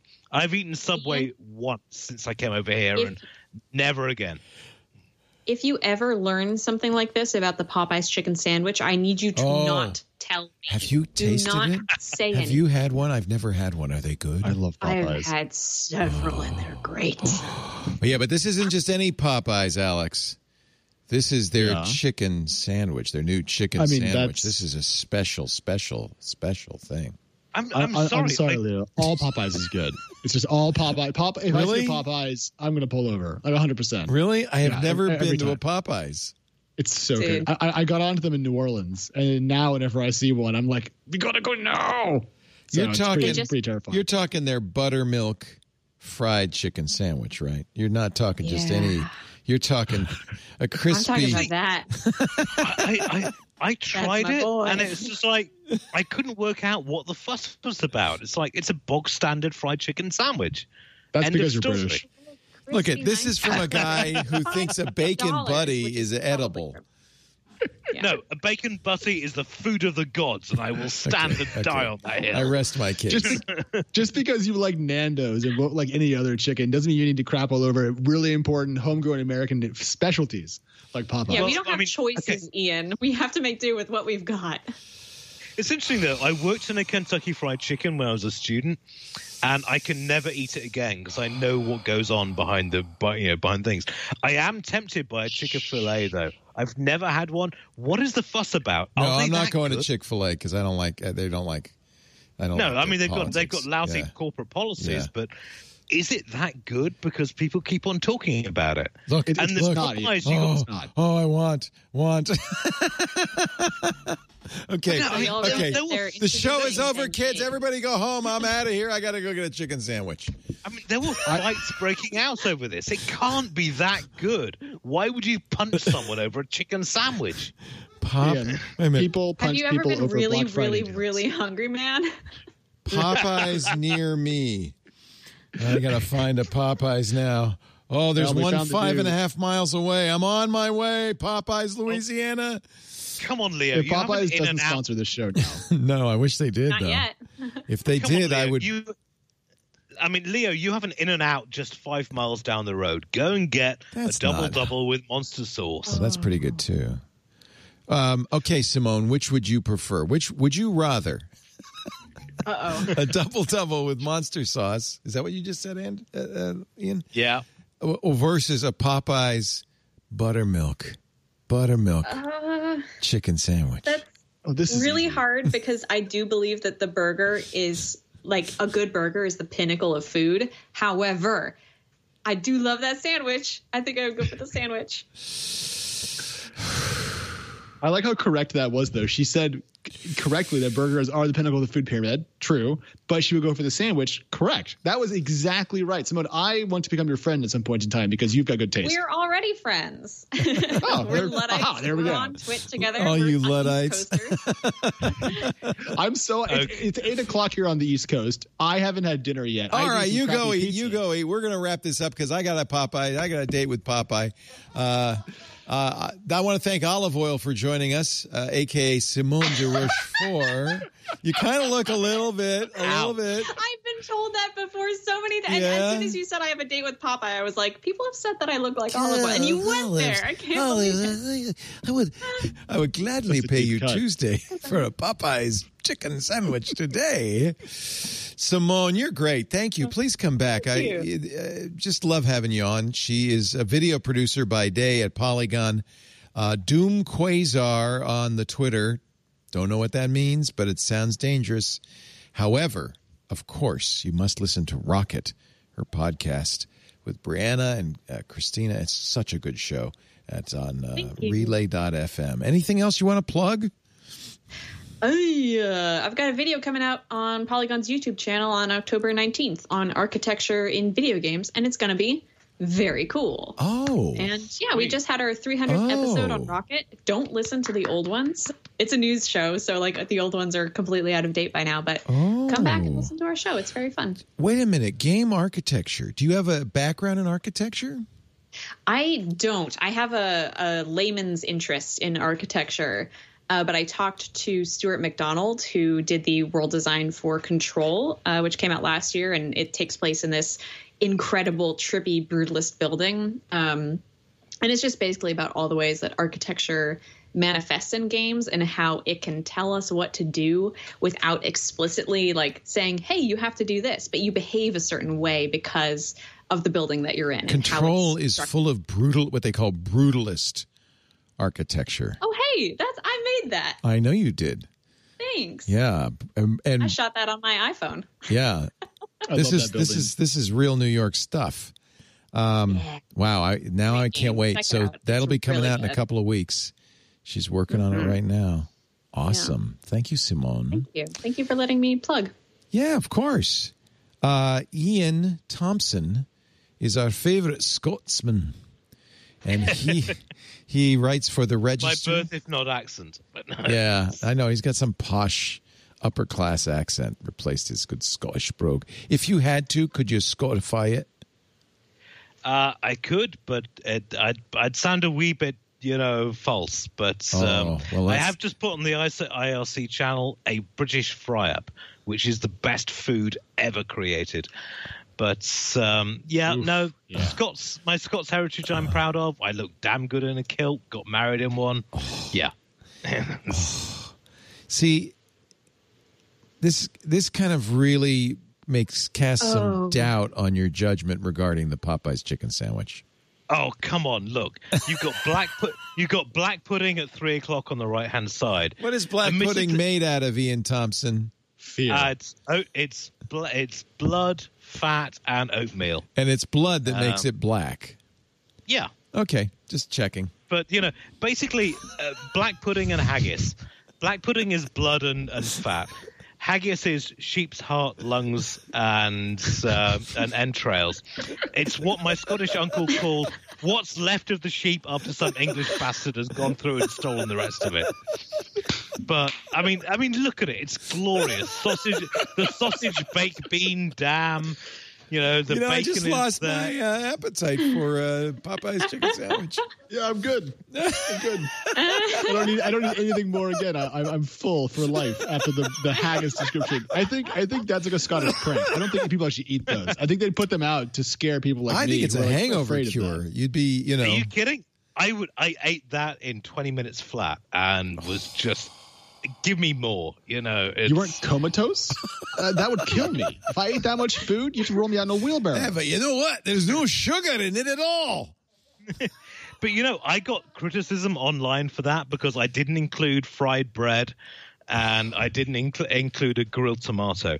Now, grilled tomato, not how I roll. Fried bread, it was enough food as it was. But a proper British fry-up, seriously, that's the dog's bollocks. It's just... That's my point exactly. The dog's bollocks? Is that part of haggis? Do they go in? Does that go in the haggis? Register.com. There's a reason dogs lick them. And Alex Wilhelm, thank you so much for being here from my childhood home in beautiful Rhode Island. He writes for TechCrunch. Anything you want to plug? So I'm on disgusting Twitter meal that you like to eat? Anything, you know? I mean, I'm learning how to cook, but I'll just say this: I've never had haggis, and I'm going to die that way. And I'm going to die a better man for it. And with that, we can go back to you, Leo. What's the name of that cute dog on your Twitter account? That is a cute little puppy. Oh, that's one of our two little Havanese. That dog is Scout. He is the smaller of the two, and they are both inside the house right now, probably being brats. I'm going to go inside and say hi to them in just a minute. Scott, you're a Scotsman, even if he's a Habanese. He does watch a lot of Scottish television because I watch Scottish television, so he's a fan. But he speaks no English, sadly. There he is. And of course, Alex is the only person I know on Twitter that has a balance sheet for his big Twitter photo background. Okay, just keeping it real. Who is that I hear faintly laughing in the background? That's John. Okay. Jammer V, our technical director for the show today. John is our studio audience for the day. It's kind of John's like fantastic. It's kind of like the Tonight Show, where it's just people who work here that can laugh at the jokes. I'm glad he's having a good time. He's having a good time. Thank you, Simone. Thank you so much, Ian. Thank you so much, Alex. You guys are great. This has been the most bizarre twit in history, and I loved every second of it. Thank you so much. We do This Week in Tech. Technically, it's a news roundtable this week. I don't know what it was. We do it every Sunday around 2:30 Pacific, 5:30 Eastern, 21:30 UTC. You can watch or listen live. Now, if you're in the UK, if you go to twit.tv/live, there's video feeds and audio feeds. But I do want a little programming note. If you're in the UK, there are two audio feeds. There's TuneIn and Spreaker. TuneIn, after an adverse court ruling, will no longer play United States podcasts in the UK. They're terrified of Sony and Warner Music.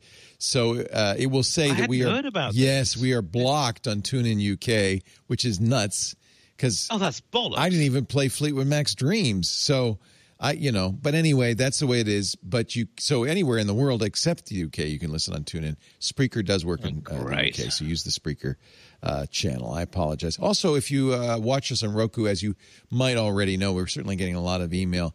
Roku changed their API, broke our app. You can't watch Twit on Roku through the old Twit app. There are other ways. There's probably the best is the YouTube app, but we are looking at, apparently Roku has another way to do, if you have a RSS feed, which obviously we do, there's another way to do it where you wouldn't get the live stuff, but you'd at least get the shows and you could watch the video. We are working on that. Meanwhile, come to our website, twit.tv, to download shows, audio or video, or subscribe in your favorite podcast client, because all podcast clients can get it. And that way you'll have it for Monday morning and your early morning fry-up. There's nothing. Food of the gods. Nothing Food of the gods. like sausage with your morning twit.